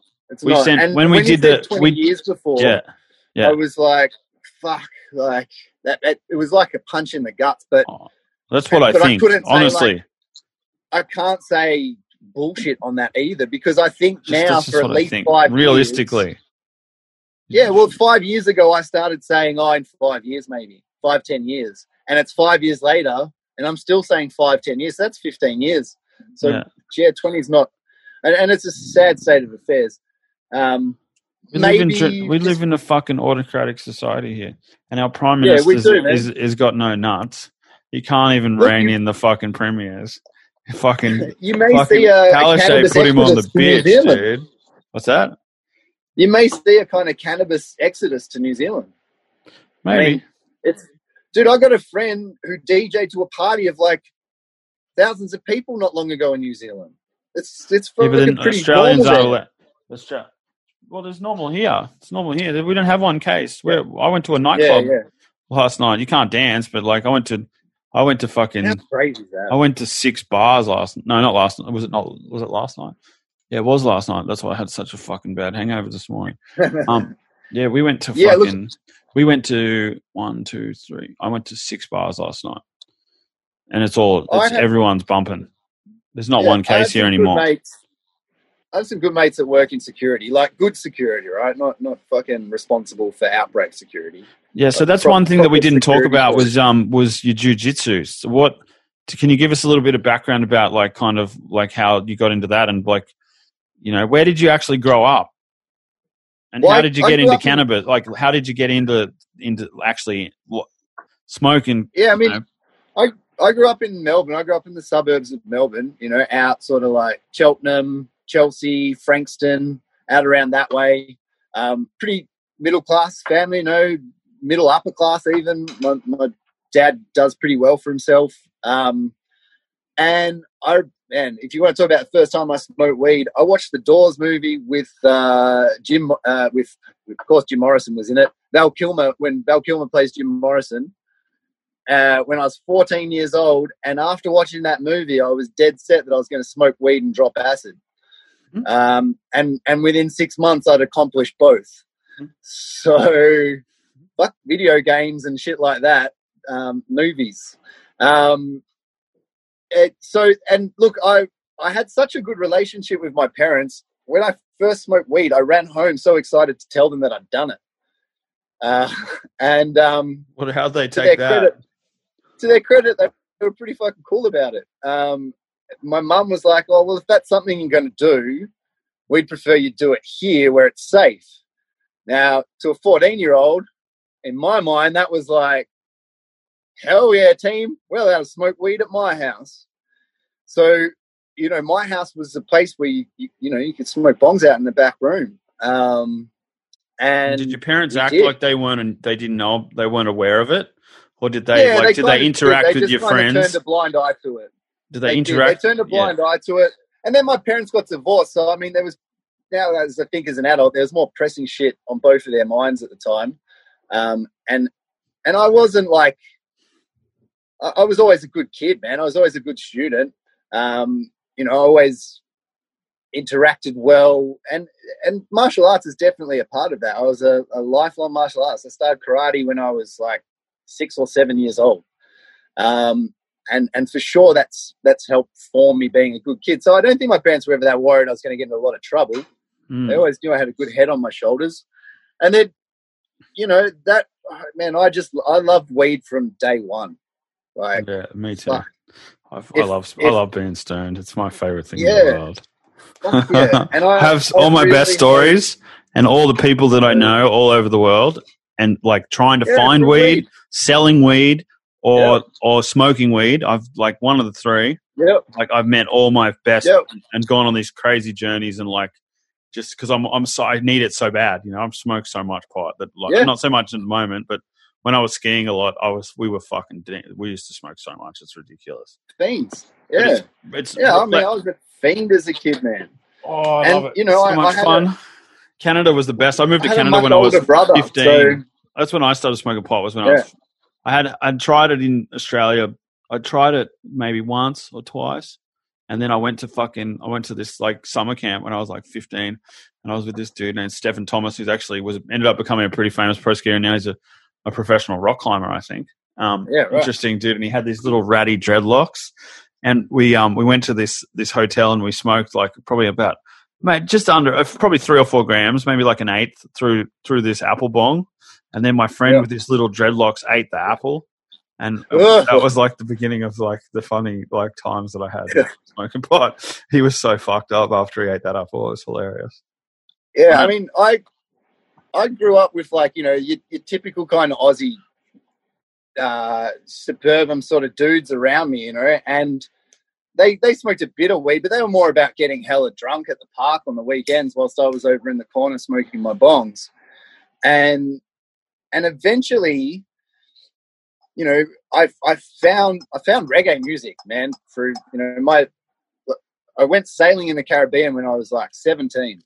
That's pretty rad. Where'd you go? Barbados and fucking. It was a yachting week in Antigua. So my old man's pretty good yachty. Sick. Where did you grow up? Where'd you grow up doing that? In the what's it called? What's the bay there called? In the bay for the most part. Yeah. Yeah. Port Phillip Bay. Port Phillip Bay. But like Dad does Sydney to Hobart or Melbourne to Hobart. I mean, not anymore. He's too old to work the foredeck, but for, you know, into his late 50s, he was still doing Melbourne to Hobart, which is a pretty notorious yachting race. And so anyway, him and some mates, they chartered a boat for this race week in the Caribbean. We picked the boat up in St. Martin and we sailed through a couple of Caribbean islands and eventually got to Antigua. And I think like within 10 minutes of getting ashore, I'd met a big, you know, Rasta man. So going, you know, further into this shit. So what do you think we can do to try and get pot legalized? Because everybody talks, you know, we kind of talk around it, right? And we say 5 to 10 years or 20 years, right? Like I said, right? But how do we change that? Like, there's a way to change that. I think things like HHI were really good. You know, those hemp expos, they were good. Unfortunately, COVID put the kibosh on that shit. But they were great in the sense that they got out into the larger public. You saw a massive cross-section of the public at those events, from nanas to groms. And that's... Look, I've always said, like, things like my podcast, things like your podcast, things like the Friendly Buds, Heavy Days, you know, keeping the conversation going is good, but it also comes as a cop-out at some point too. A cop-out. It's totally a cop-out. We need to change it. It's an outrage. It's like the fucking Dan Andrews shit. People should be fucking mass protesting. There should be thousands, but we're not. We're just such sheep in Australia. It's like, oh yes, Mr. Government, we will accept your bidding. Like, you know what I mean? Like, really, it's like, fuck off. Look, Like, we're not If children. all 20 million of us, or Fuck. whatever it is, lived in one state, it'd be a different story, right? You'd have every cannabis user localized, because you look at places where cannabis movements have really gone through. They have big localized cannabis grassroots communities, and Yeah, ours is who's spread over the Kiwi guy that's massive the country. politician? The Maori guy with the Nando. dreadlocks? Yeah, Nando. Nando, That guy's yeah. sick. That guy's sick, dude. He's awesome, man. interesting. Yeah. His exiting speech from Parliament, I watch that at least once a year, man. It's just, it's so inspiring. So He quit inspiring. politics, did he? I'm pretty sure it's his it's an exiting speech. The Rastafarian homie. Yeah. That's why he's like the leader of this weed bill, apparently. Or one of the people. Maybe he didn't leave. Maybe it's a different clip. I'll send it to you. But man, yeah, maybe it's just him addressing Parliament. This clip I play. But what an interesting cat. We should try and interview him. Maybe if I get him, I could get you a link to him, man, because being involved. We should interview him together. It'd be scene. really interesting to. I've spent a lot of time in New Zealand, and like you meet some interesting people. I've partied a bunch of times with fucking Salmonella Dub and back in the day, Tiki. King Kapisi. He was this rapper. Yeah. I met him when fucking. That was really interesting. I know Tiki Tane from back in the day. Yeah, interesting. That fucking there's I'll tell you good I'll tell you music. something hilarious about him, but only on off camera. Okay, I'm down with that. That's hilarious. Yeah. So but what can we do, bro? Because it's like we all talk about bro. this.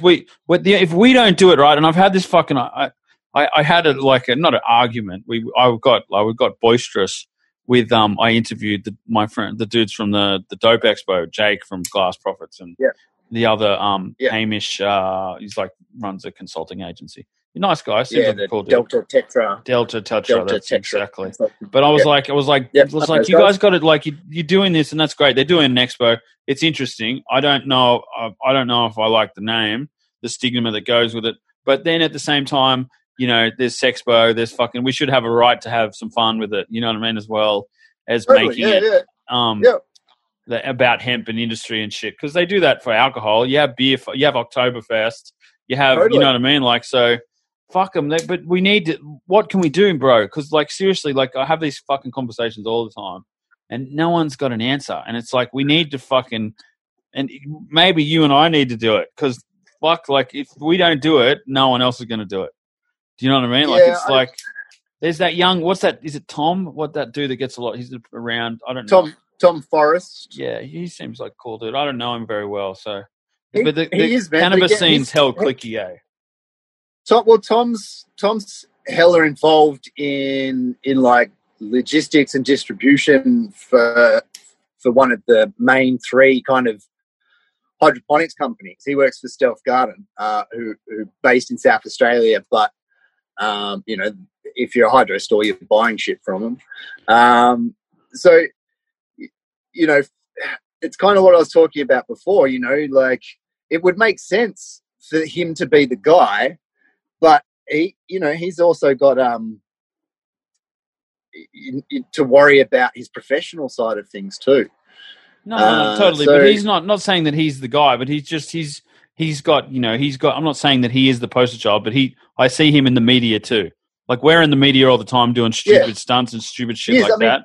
But I see him like kind of speaking. He's actually getting up on stage and talking about. Like he's becoming a thought leader, which is really important. And people need to stand up and make their voices heard and actually like give a fuck. And like, I think most people just like I shouldn't judge because I don't want to judge because it's stupid to judge, but we need to do more. We need to figure out a way to make the poly give a fuck and change it. And there should be outrage over this, man. That's what really disappoints me about Australia. No one is outraged by anything. Yeah, they'll post, but it's 5 minutes later, like, fucking France, they fucking riot, and the government.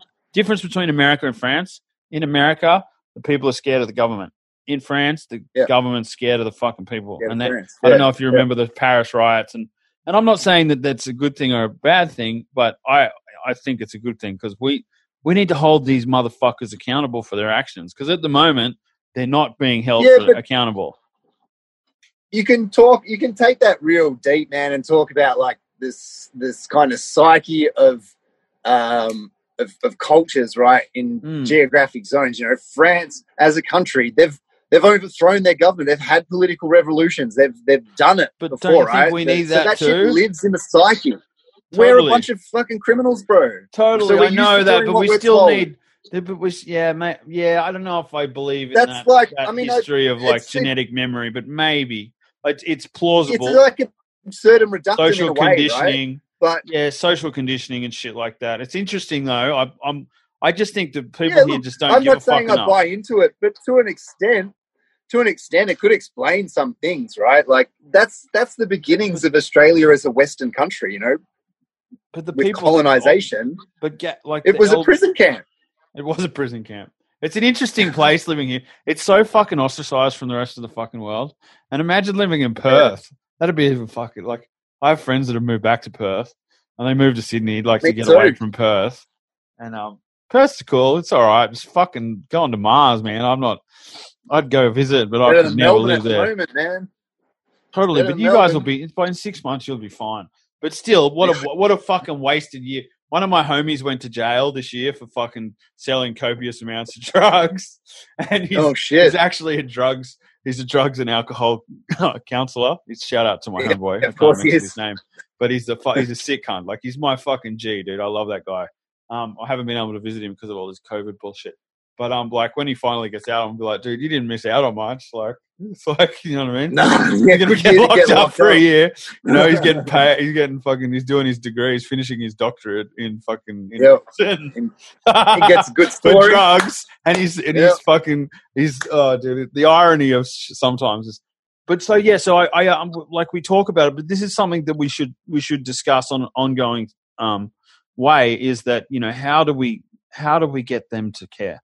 Because if Well, we need we a don't good do political something- movement. That's what we But- need. Like, you know, there've been attempts at it in the past in different states, and but the stigma of it just being a bunch of bongheads inevitably kicks in, and you know, sometimes the members don't do the parties any favor either. You know, but you Yeah, can't that's what really I said. exclude. That's why I said that you have to have, if you're going to have a poster child, in my opinion, I've talked about this on other podcasts they've done with me or whatever. Fuck, I don't know. Is you need a lawyer or a doctor. And it was interesting because my Yeah, little brother's you in do. his third year of law, right? And Yeah, he was talking let's about this cultivate him. a couple of years ago, and he was talking about like the people, you know, for the Mardi Gras and yada yada yada, and you know, it's, you know, Max looks like Gandalf, and he's Max is a G, dude. He's my homie. I love that guy. But like the normal person is going to see him and be like, that dude's cooked, you know, and not in a bad, like necessarily here's a bad the thing, way. man. Do you understand what I Here's mean? the You thing. need that lawyer. What do you Yeah, think? you really got to go and look at that chat. It's the last thing on my Instagram, I'm pretty sure, man. Abe Gray, right? Yeah. He looks like Gandalf too, homie. His beard is here. He's got that moustache over. I know. I've got a mo too. I know when he eats food, that mo's in his mouth, and it's just too big that he couldn't manage that shit, you know.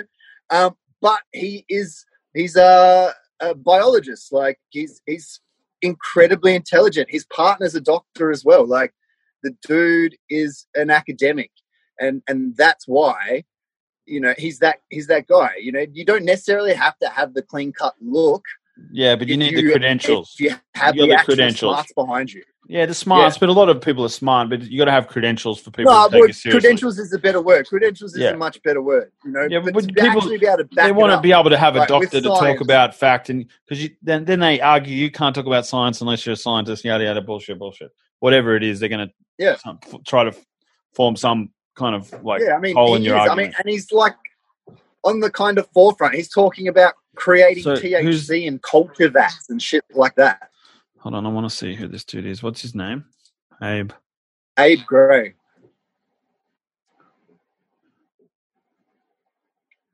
Oh, interesting. And you'll see him. You see a picture. Yeah, Yeah. see? Abe Gray. Yeah. Can you see what I'm And looking at? he's the dude. Can you see No, what I I'm can't, looking but- Oh, okay. I can imagine. He's quite young though, isn't he? he'd be around our age. How old are you, Will? 33. Yeah, I mean, he'd be around late 30s, I reckon, maybe even early 40s. And he's got a couple of little ones. So he doesn't look old at all. Is it like I was thinking like old? That's dope. Dunedin's Cannabis Museum left. Have you ever seen the movie Scarfies about the fucking the New Zealand comedy about the Scarfies in Dunedin, and they rent this house and they find that it's the grow up there, and then the guy comes back to his grow and they lock him downstairs because they think they're gonna get killed. Yeah. No, I haven't seen it. So he's not But, Kiwi, yeah, is he? No, he like Canadian or somewhere in the States, maybe from Boston or somewhere like that. Interesting. Forget from memory. Fuck, that's Yeah, but interesting. like I said before, he's lived in New Zealand for like 20 plus years, you know. So I mean, he's a citizen and all that jam, and you know, just well spoken, well educated dude. Yeah, and he's got that.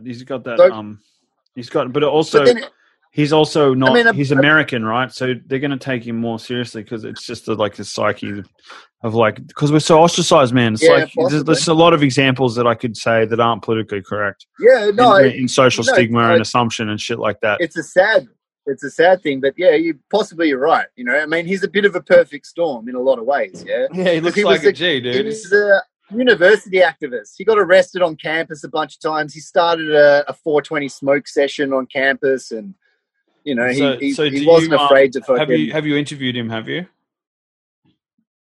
Yeah, we had a chat on Instagram, a live chat, and we kind of talked about the upcoming referendum, the current medical legislation, and that... Yeah, it's only an hour. It's not even an hour, man. It's on my Instagram, and I'm going to put it out as a podcast next week. Have you have you been putting out on like Apple and Spotify and all that shit?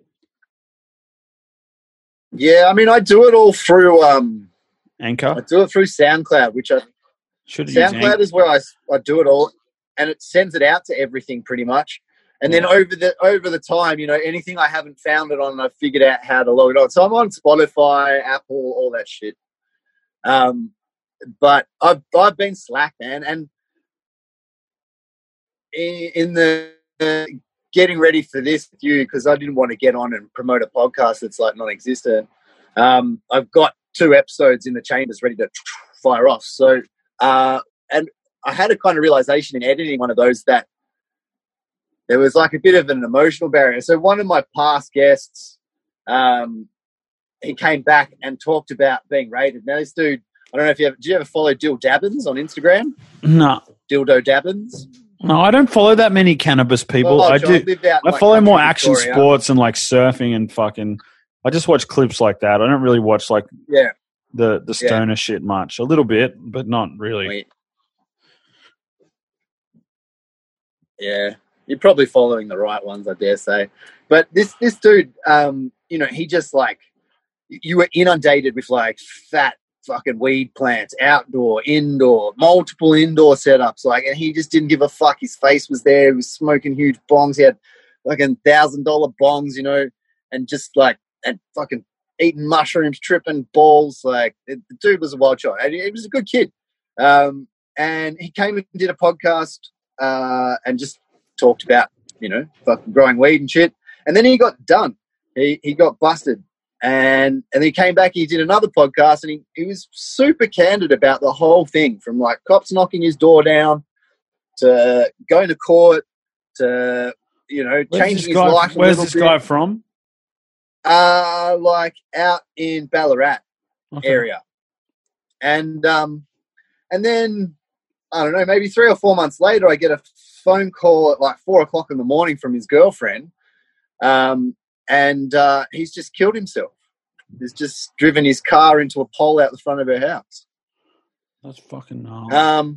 That's so. Imagine how many people have committed suicide. I know someone that I heard a gnarly story from a friend of mine. This was before COVID. Yeah. But I'm not talking about COVID. I was talking to a builder mate of my dad's. We built a deck on the side of my parents' restaurant. And he was telling me that he was with one of his mates, right? And they're I don't know if they were. I think they might have been at one of his friends' houses or something. And he's like, I'll be back in a minute. I'm going to hang a piss. And then he fucking hung himself.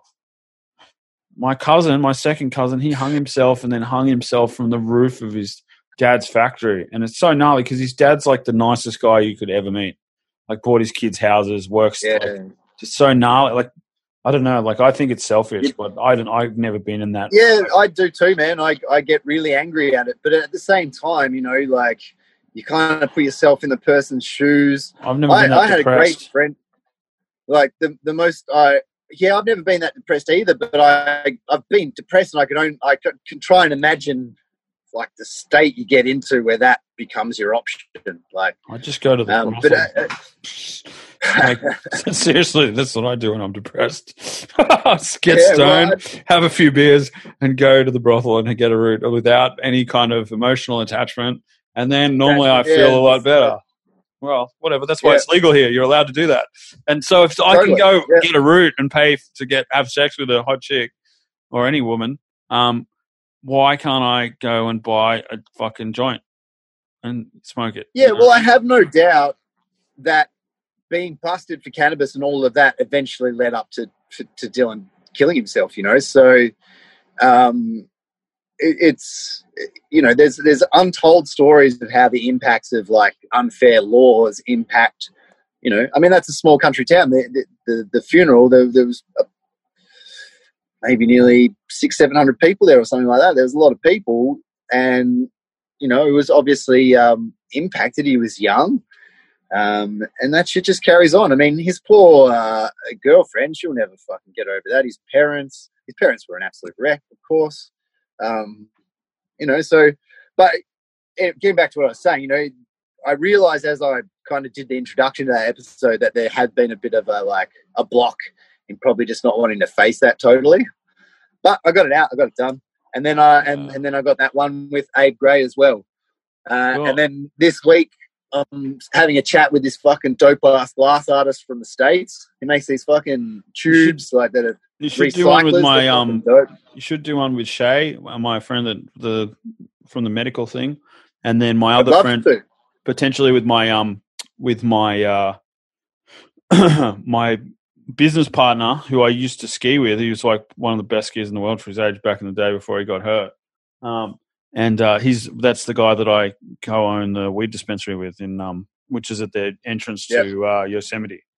So we're actually in the process. I'll send you our packaging for our new cannabis company that we're launching. It's going to be called Tioga, and the artwork is really dope. It's like I'll check it. I'll send it to you. It's pretty interesting. So I'm just curious about how we can change it though. Like I've been pondering this for a long time, and I haven't come to a conclusion of how to do it. How to approach it? Me either, man. But there's a number of factors that kind of hinder it, right? And part of it is a really well unified community, and unfortunately, the black market element to the community hinders it because, you know, guys who are one of the plugs online, you know, sending out packs or whatever. You know, people know who they are, so you can't stand up too tall if you're one of those dudes because there's always somebody who can lag you in and dob you in. And unfortunately, it's an inherent part of Australian culture that shit inevitably happens. Yeah, so it goes deeper than just like... Yeah, exactly. So it's it goes deeper than just like creating cannabis reform. It's like a cultural reform. Totally, but there was cultural reform that happened in New Zealand too, you know, like the mongrel mob and, you know, a lot of the white power gangs and like all that were growing and selling. Do you know what a tinny house is? The tinny house is like what you'd get like back in the day for like in like cities in, you know, in Christchurch or in fucking Auckland, and you'd go knock on some ghetto house and you'd pay like $20 and then they give you this little bit of foil with like a tiny, like a stick in it, right? And it's just like the most dog shit, horrible fucking pot you've ever seen. I've been on so many fucking missions to find weed in that place because in New Zealand when it snows, right? Yeah. Well, you can't there's nothing else to do but smoke pot and go do stuff. Yeah. Yeah. Well, those guys are going to have to step up their game if they want to stay relevant. There'll always be a black market in a legal scene. Of course there will, but but obviously New Zealand had a system like a bunch of bullshit like we have here, right? But there was someone in the society that was like Maori and had that cultural. He's got dreadlocks. He's kind of become a cultural icon of that alternative, movement that a lot of New Zealanders probably agree with. Because most of them smoked pot when they were kids. People that are our parents' age, right? Yeah. They how old are you? Like 35 or something like that? 36? Yeah. Yeah. So like our parents, like all my parents' friends smoke pot. They fucking. I have a lot of a lot of people grew up with people that were growing copious amounts of cannabis, but my dad's not really a smoker. But my mum smokes occasionally, and she loves fucking eating cookies and going to a concert or something like that. And she's in her early 60s. She loves it. Yeah. So like but like I'm just, and this is something that I guess we got to take home with us to think about. But if you have the brain spark, we need to do something, and we need to form some kind of fucking council or some kind of like political party that's not just like the hemp party. Like, it's a great idea. It's like the sex party. Like, you're not going to vote for them because you ask them about foreign policy or the price of tea in China. Yeah, exactly. Obviously that's an extreme, that's not really a relevant example, but you understand what I mean. Yeah. They can't answer it. They don't have a divorce portfolio, And that's inevitably been the problem with all those federal or state groups that have come up, the Vote Hemp, the More Weed, the whatever it is, right? They've never had anything else in their platform. Although the Sex Party evolved into the Reason Party, and Fiona Patton, as far as politicians go, she's pretty fucking rad, man. She came on the podcast once, actually. Is she a Greens MP or is she she's independent? Interesting. It's interesting. So she, at least once a year, she gets up in state parliament. And who's sorry? I wonder what Zali Steggles. She was a Olympic medalist for slalom for skiing, and she's now the representative of where I live in Sydney on the Northern Beaches as an independent, and she kicked out Tony Abbott. Yeah, right. Wow. Well, New South Wales, there's some interesting shit happening over there. I haven't totally followed it, but the Aussie Buds podcast, they put some stuff up the other day, a clip of one of the politicians over there giving a good spiel for rec cannabis. Yeah, but it won't happen. Like, the spiels is not going to change it. But it's good that they're talking about it. The project talks about it. Like we've got on the news, we've done all sorts and medical is now legal. So look, CBD, even though it's 30 mils in a bottle, over-the-counter CBD is going to be great for the cannabis movement in general, right? There's going to be a lot of money made too. It's great. It's good for the world. Yep, but the problem I see, though, is that people are going to expect this miracle thing, right? Because they don't understand the difference between 100 milligrams and 1,000 milligrams and 30 milligrams because they have no point of reference, right? Okay? Yeah. So the common person... Yeah, exactly. Yeah, which is distillate, isolate, all that bullshit, right? So they're gonna they're not going to get the full effects of it, so it's not going to be as beneficial to them as it could be. Do you know what I mean? You're kind of hindering the progression of what the whole point of legalization is in the first place for this substance. Do you know what I mean? Does that make sense to you? Like, it's kind of like counterproductive. It's like shooting yourself in the foot. Yeah, it potentially is, man. But look, for some mild things, and look, it's a good thing. It can't be a bad thing. No, it's not. It's a step in a direction. It's a step in a direction. Do you know what I mean? Nothing. But it's changed. An Australian step too. It's the way we take them, man. And they're going to be lots and lots of little baby steps. And you might be right. It might be fucking 20 years. I don't think it'll ever be. I don't think it'll ever be legalized. I think it might be decriminalized. Maybe federally, maybe like New Zealand, like Canberra. I do not think that the Australian government, with their nanny state bullshit, with the pharmaceutical movement and blah blah blah. I hope I'm proven wrong, but I don't think that they would allow for recreational trade of a narcotic in their view that the black market can make money off. That's a moral thing. 2, it's going to corrupt the Certainly youth never from the in, right wing. Maybe, I think that the reality would be in a combustible decriminalization. form. Decriminalization, I think, is what will the other happen. big problem here Yeah. is how harsh our smoking legislation and ideologies are. Like a doctor's never going to recommend smoking cannabis. They'll recommend vaping it at most. But the legislation they don't recommend the vaping. They recommend the space bags. That's what they recommend apparently. The volcano. The volcano. Yeah, that's right. They fuck you up. So and the mighty. That's funny because the volcano gets you the worst. That's what's me personally. I've never been as fucked up as I've had. But like the first time I had volcanoes, like I went to this place in Grass Valley and fucking just north of Reno, and my friend gave me. I'd never had them before, and I didn't talk for like 3 fucking hours, and I talk a lot. You know what I mean? Like obviously we were having a conversation like. So that's interesting that that's what they recommend, But the reason they recommend that is, and I actually did a chat with one of the cannabis doctors from Cannabis Access Clinics, and there's a list of actual TGA approved vaporizing devices, right? Of which Volcano is one of them, right? Okay. And the reason doctors they'll never prescribe smoking because smoking's bad for you, right? They're never going to say it's not bad for you because they're way too invested in having told a generation of Australians that it's bad for you. And in vaping, you have a much more accurate way of prescribing a dose. So if you have a tested flower, which all the flower that you get in the medical scene here is, and it's tested at 28% THC, there's maths that lets you know how to dose 5 milligrams, 20 milligrams, 100 milligrams via your vape and be fairly accurate. Whereas combusting, there are so many more variables in play. How hot's the flame, blah, blah, blah, blah, blah, blah, blah, blah.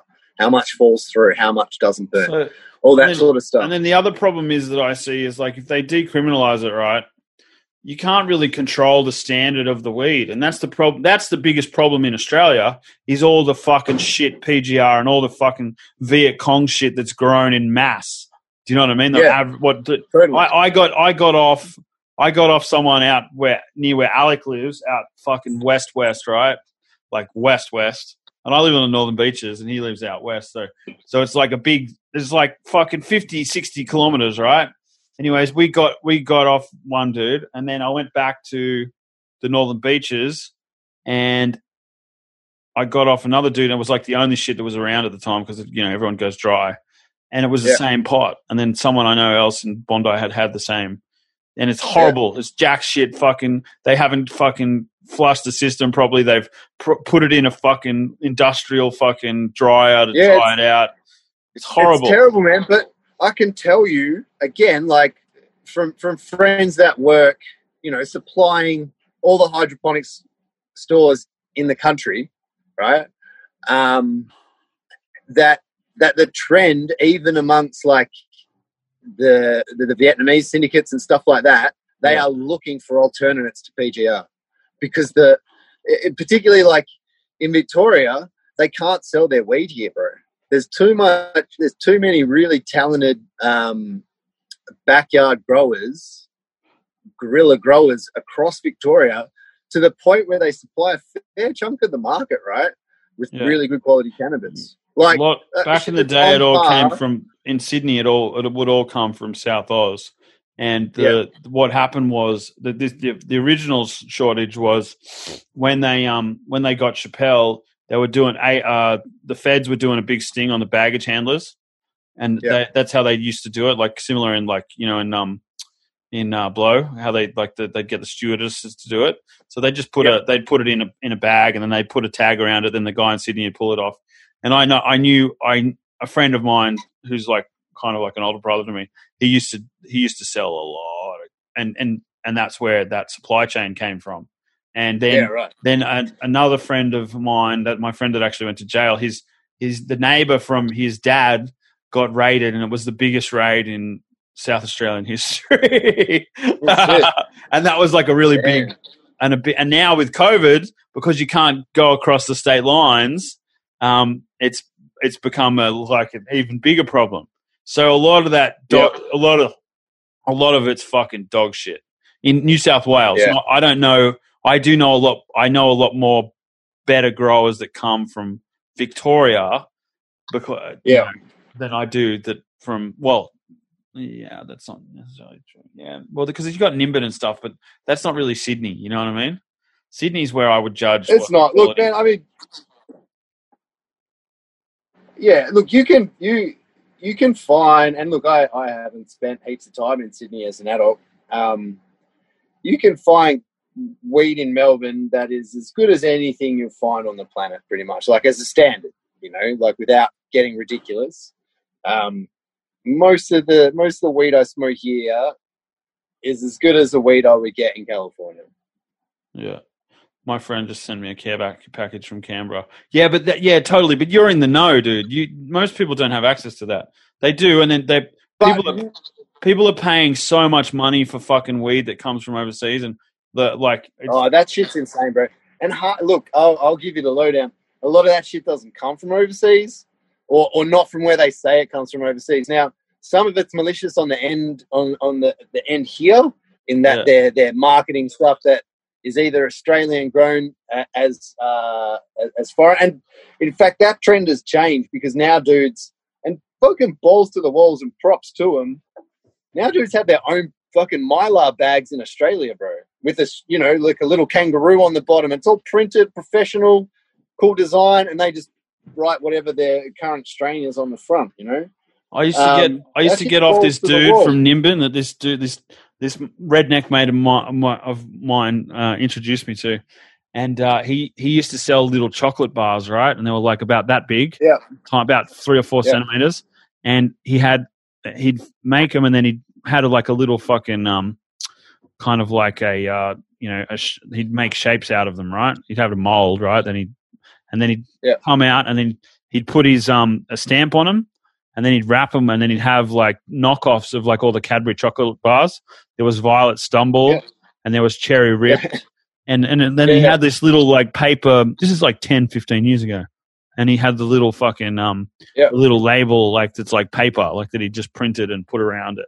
Fucking cool, man. It's entrepreneurialism. You know what I mean? Like that's how it should be. But I really don't think they're going to allow it here. Decriminalization, very plausible.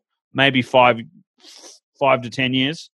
Full legalization, not in our lifetime, in my opinion.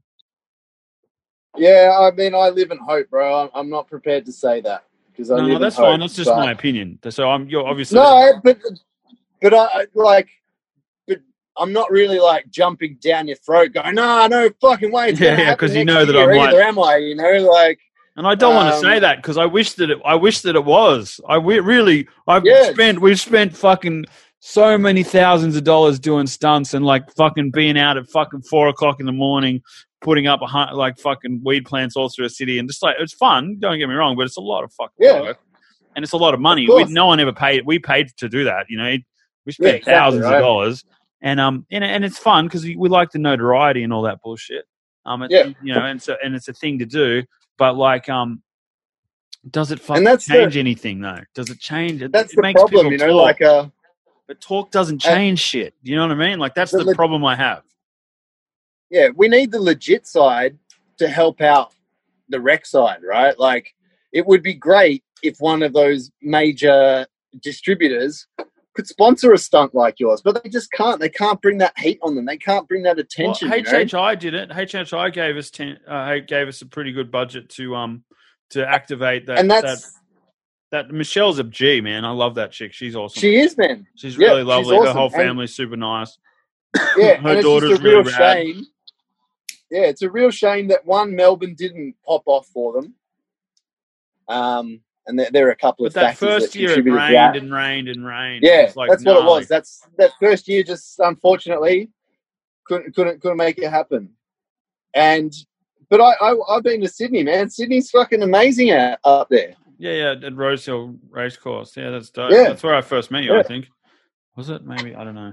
No, I think we met at Melbourne. Yeah, because you were with Trog. Yeah. Yeah, in that first Melbourne one. Yeah, me and Trevor at the same booth. Yeah. Yeah. Well, I helped you get a couple of you did did. the live, Yeah, the got live. some. I can't remember who you interviewed that I hooked up, but I remember That was actually our first thing because you Wasn't chucked it? those little mini clips up on the website. Yeah. Didn't you interview Andrew or something like that, or something like? I did. Yeah. Not Andrew. What's his name? Aaron. Angel. That guy. Garen. Garen. Yeah, that's who I hooked up. Garen. Yeah. Yeah, no, he's an interesting dude. He used to be like he was a CEO of a Fortune 500 company. He's an interesting. No, actually, no, he wasn't. He was tipped as one of the top dudes in under 40 or something like that on Wall Street. That's what he did. Yeah, that's what it was. He's an interesting dude. He's like a bit of a wild child, like we are. Like do you surf or skate or anything like that? Just jiu-jitsu, bro. Just jiu-jitsu. So how did you get into that? That's kind of like the point of like. Well, like lifetime martial artist as a kid, and karate, kickboxing, Wing Chun, and I kind of moved to New South Wales at one to Melbourne. It was like 96 or something like that. And I was doing like Zendo Kai karate. If anybody knows like old school Australian martial arts history, like Zendo Kai, Bob Jones, they had their own security crew. They did security for everybody, like rich and famous, who came through Australia back in the 70s and 80s, and they were notorious for like, you know, if you didn't break a bone at some point in training in Zendo Kai, then you didn't train hard enough. It wasn't that hardcore when I started Zendo Kai, but it was still a gnarly art. And anyway, that was by the time I kind of was a bit older, probably 17 or something, 18, and training, I had a better relationship with the instructors as more of an adult. And at that time, the first UFC was cracking off. So the Gracie family were, you know, doing their thing. They showcased their martial arts to the world.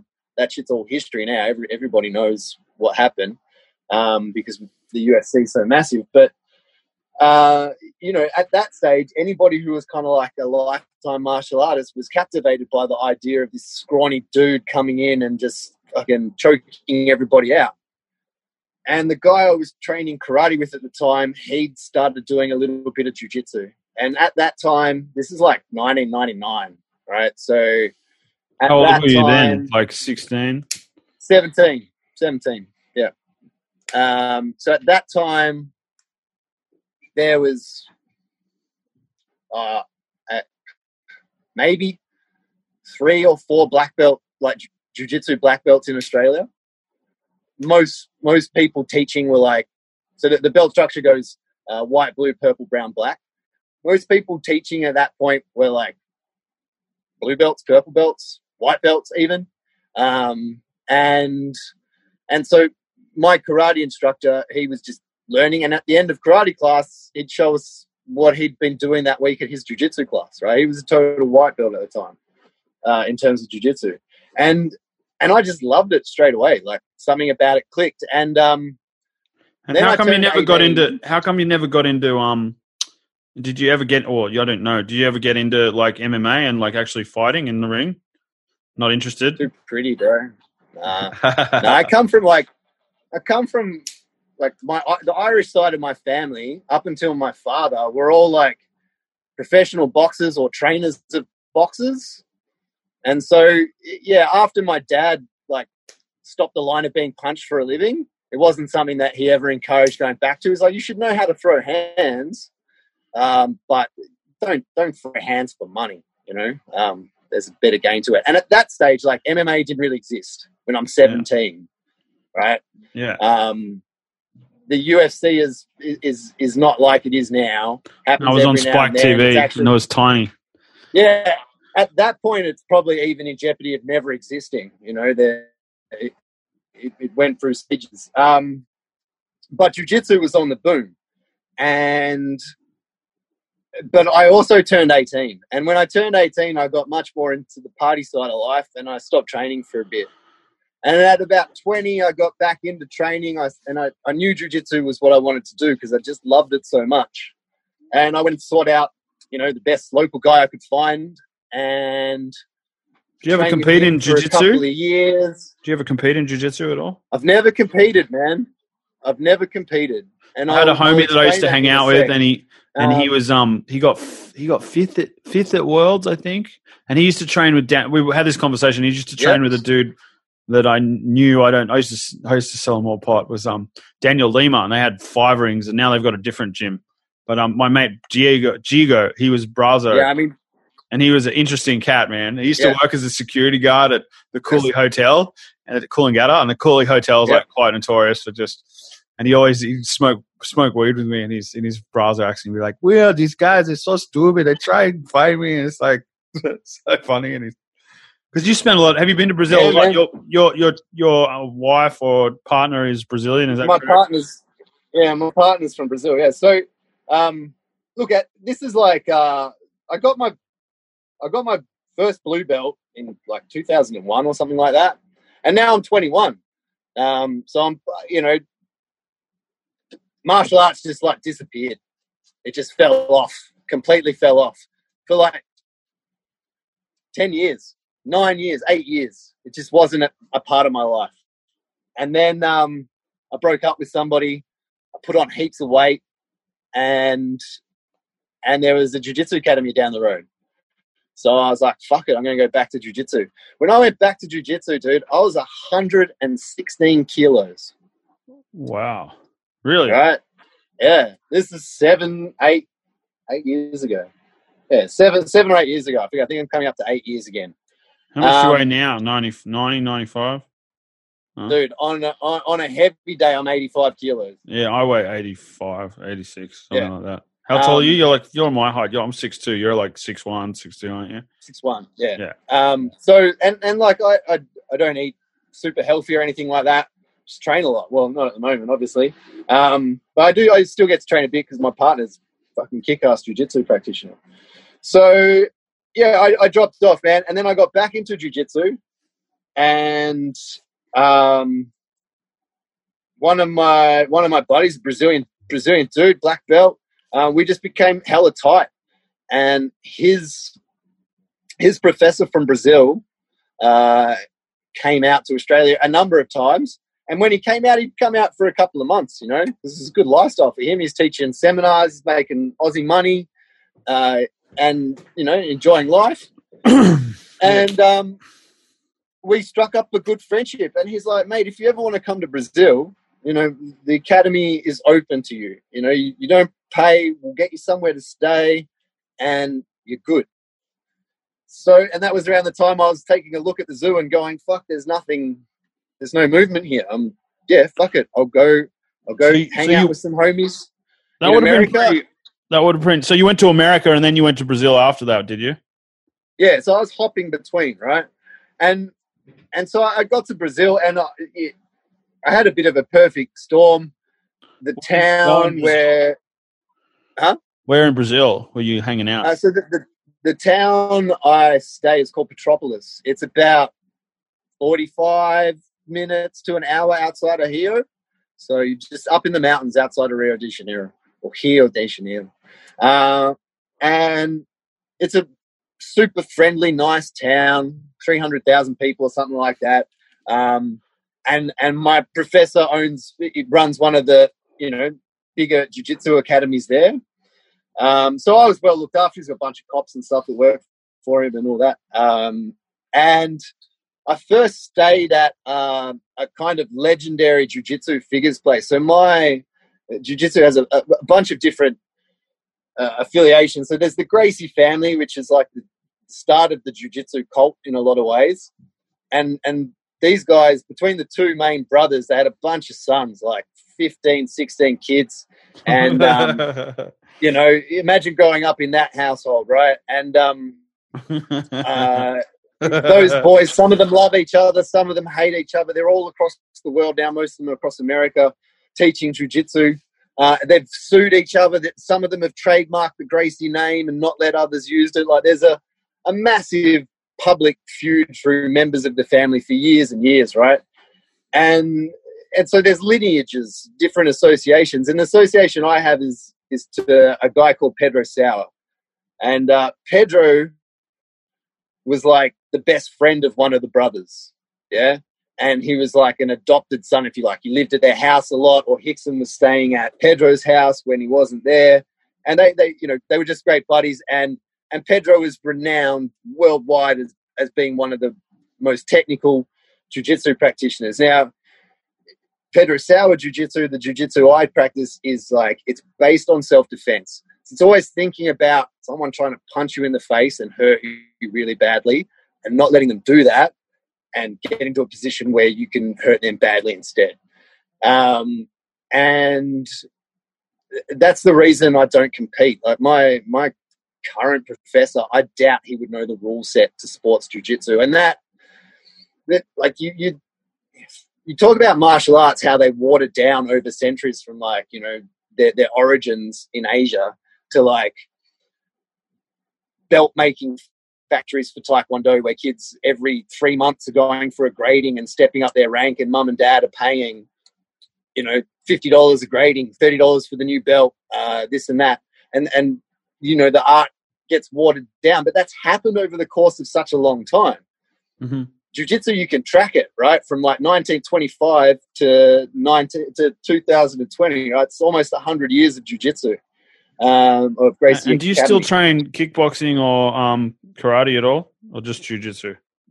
Just jiu-jitsu, man. But like I said, we do traditional Gracie jiu-jitsu. So it's the fight you don't sit down to fight. You start fighting standing up. Yeah. So we have a huge stand-up part of our curriculum. Now it's all based off like guy grabs you here, guy punches you there, guy grabs you like this, guy grabs you like this.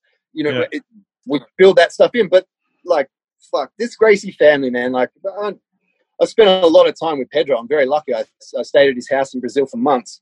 And, the stories he would tell. But Elio, the old man, the father, he would go grab a construction worker, from the local site, the biggest guy he could find, and he would go, hey, you see my kid over there? And the kid might have been anywhere from 16 to 25, right? He had a bunch of kids.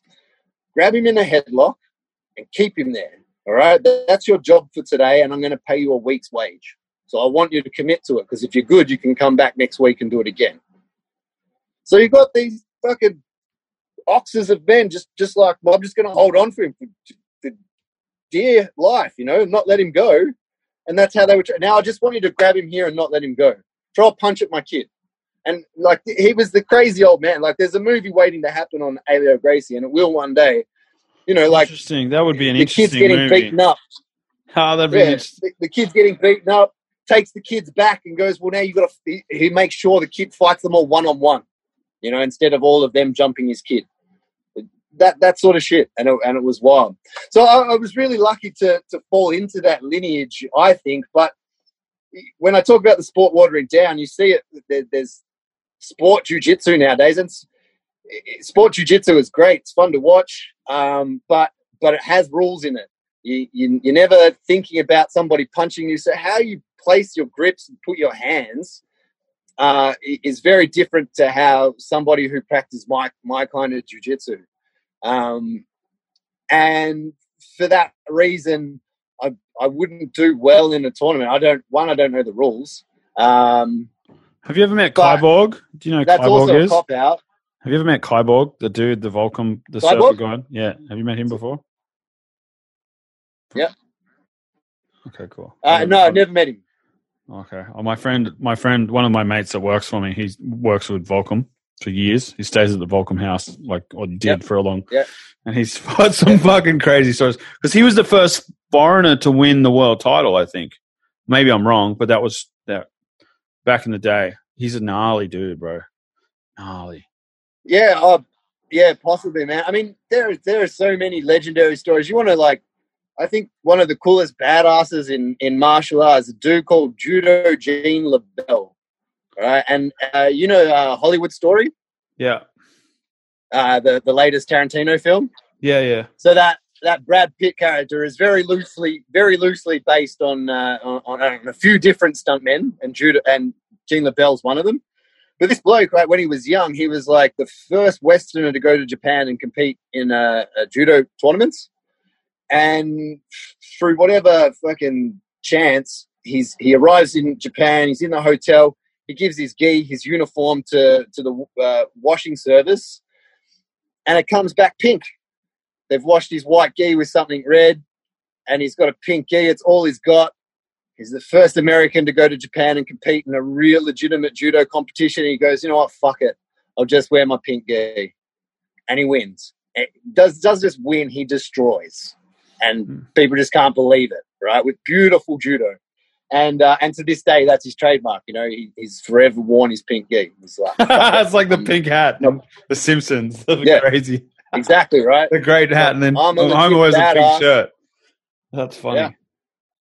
Just wear my pink gi fucking everywhere. So, yeah, man, I mean, look, jiu-jitsu, funnily enough, I've met amazing cannabis contacts through jiu-jitsu. And it's they're quite synonymous with one another. One of the farms I worked on in California, there was like within the management team at the farm, there was like 3 jiu-jitsu black belts. So we had mats set up, and we, you know, whenever we weren't trimming, we were training. Interesting. And so that's how you met. That's how you met your connects in Cali, was it? They were growing, and then they connects were doing in jiu-jitsu. Cali came via. That all came. Some of it came through jiu-jitsu, but initially it all came through like music connections, all through the reggae world. So do you play music? Are you like are you a musician, or do you just like enjoyer of music? I turned my hand at DJing for a while. But yeah, I haven't DJ'd out in a couple of years now, 2 or 3 years. But I used to travel to Jamaica. I used to have a big head of dreadlocks, bro. I used to be all about that reggae lifestyle. That's cool. I got some killer dub plates from artists. One of my homies that I started this CBD company for pets. It's inspired Paul's. He started a reggae label with Cali P and the dude from Major Lazer. What the fuck's his name? It's not Higher, is it? It's not Empire. No, no, this is an American. This is my what's the fucking dude from Major Lazer? I can't remember his name. It's No. This is the Jamaican guy. What's Walshy Fire? Walshy Fire. That's right. So my friend works a lot with Walshy Fire now, and it's interesting. Yeah. Like, I was talking to one of my web guys. He's been doing a lot of their websites and stuff for all these big Jamaican fucking reggae artists that my friend that Eric knows, right? And he told me that he got sent he had to make a clip for the Jamaican Prime Minister as a shout out from one of the artists that he's working with, because he's like the hottest shit in Jamaican dancehall at the moment. So it's really interesting. And they set Jamaica's up a fucking such a weird culture. They set up a fucking studio there with Red Bull, right? And they ended up getting fucked over, and someone ripped them off. Holy shit! Tanner Hall lost a lot of money. That sounds like Jamaican to me. Yeah, I've never been to Jamaica. I'd like to go to Barbados actually. Jamaica, nice, man. I spent a lot of time in Yard. It's a wicked place, but because there's only 3 million people in Jamaica, right? How good's the pot? Is it pretty good, or is it just like whatever? I'm sure it's better nowadays since they legalized it. Like, it depends where you go on the island. You can get good pot, but it's just about always going to have some seeds in it. Yeah, so it's not like American level shit. The island's small, you know? Yeah, totally. But we're talking 3 million people, and reggae music is their biggest export, like, without a doubt. That's what put Jamaica on the map, yeah? And, you know, Jamaica's a big slum for the most part, and everybody wants to be the next big artist. Not necessarily to bust out of Jamaica, but at least to get some local street cred, some local credibility or whatever. So every corner in Jamaica has 3 or 4 guys sitting at a sound system who are used to be's, could have beens, would haves, but never made it. You know, singing that one tune that they recorded back in '64 or whatever, you know. But the artists have like real power. They're almost like local leaders in a lot of ways. Like if they want to be, because a lot of people eat off their plate. You know, you go to places like Sean Paul's place, right? He's got a studio in Jamaica. You go to Shaggy's place. They won't be there most of the time. They're living in the States, right? The places they've got a recording studio out the back. It's being used by artists. And there's a staff of people, and then there's just like a bunch of local guys who've lived in that area forever who just get paid a little bit of money to look after whatever they do, you know, go fetch some food here and there or whatever.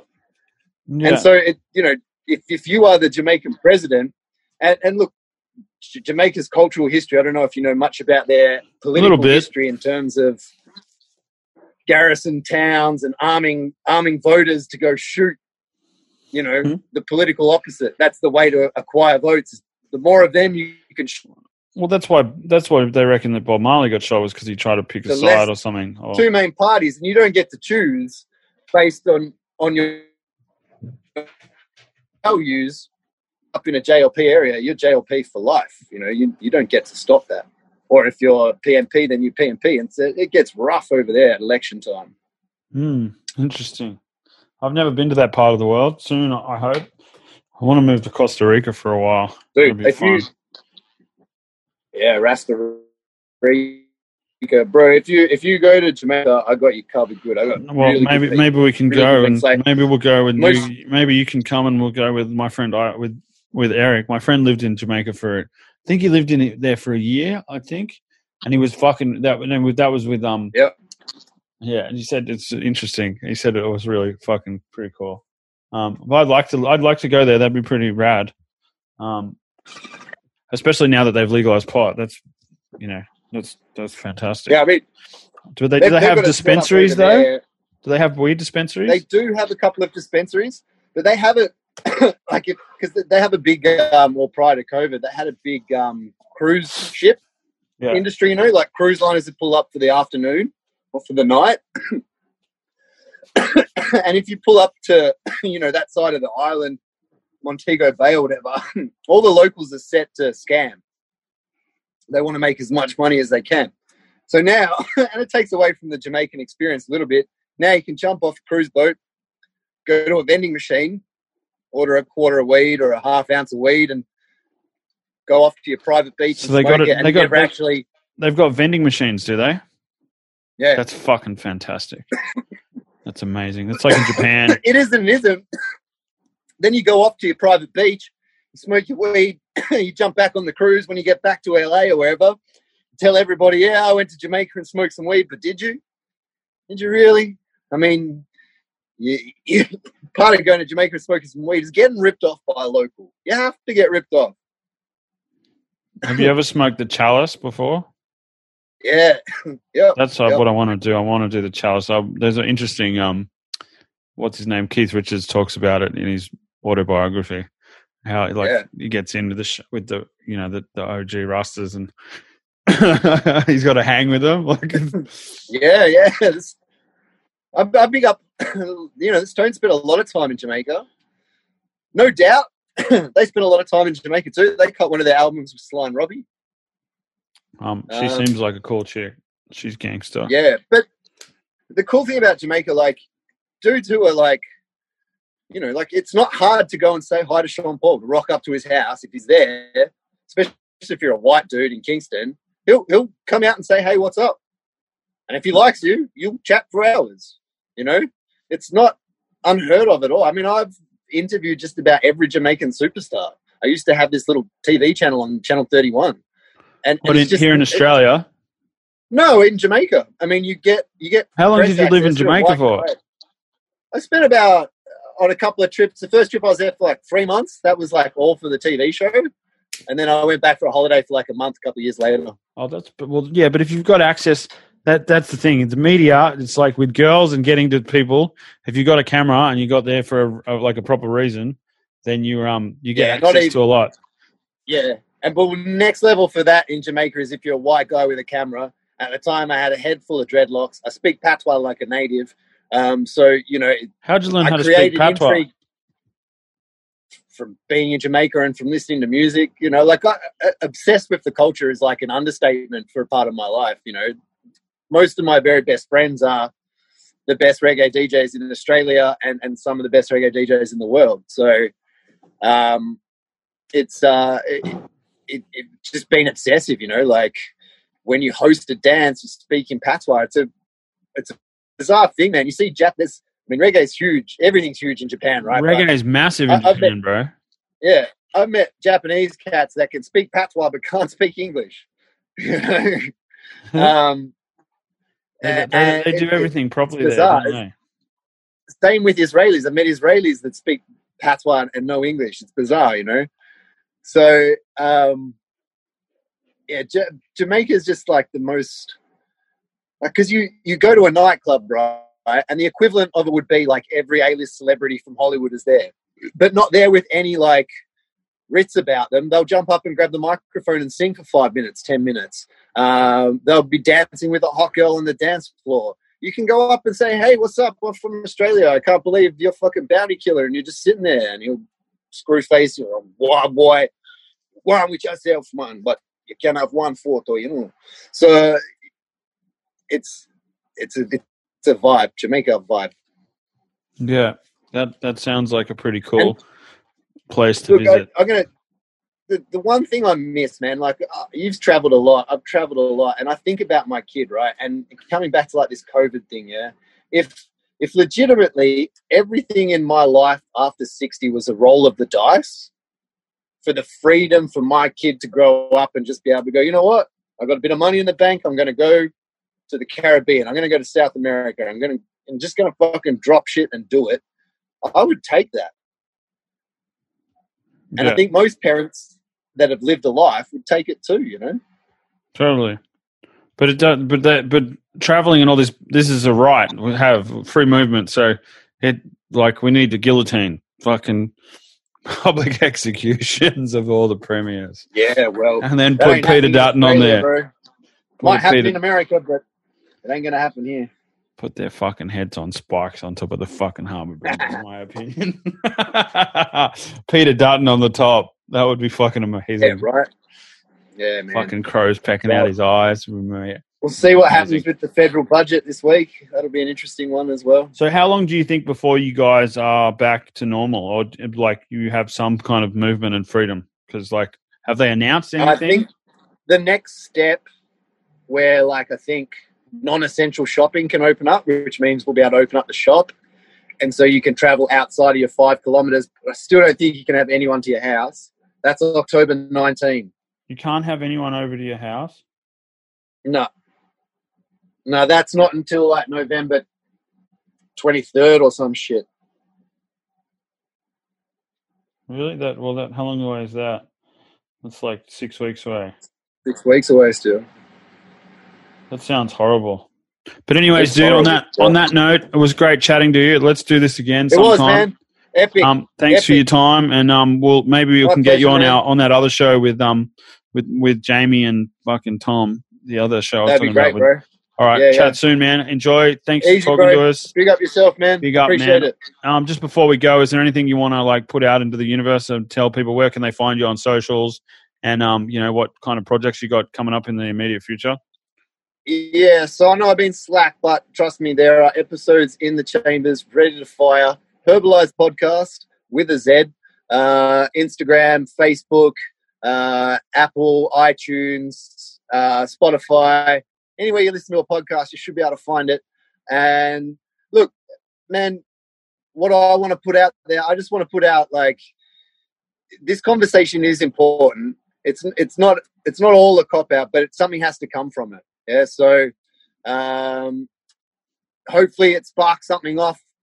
But yeah, I think you and I and a few other people out there kind of have a responsibility to take it a step further. So let's look at how we can do that.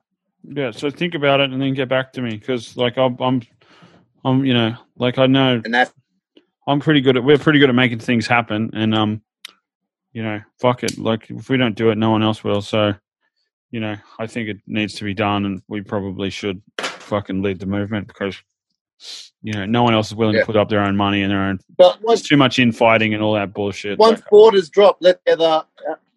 Yeah. All right. Awesome, man. Have a great day. We'll chat soon. Let's get together, man, here or there, and we'll Fucking no, do 100%. Maybe we should go on a trip to Jamaica. That's what we should do. Peace. Have a good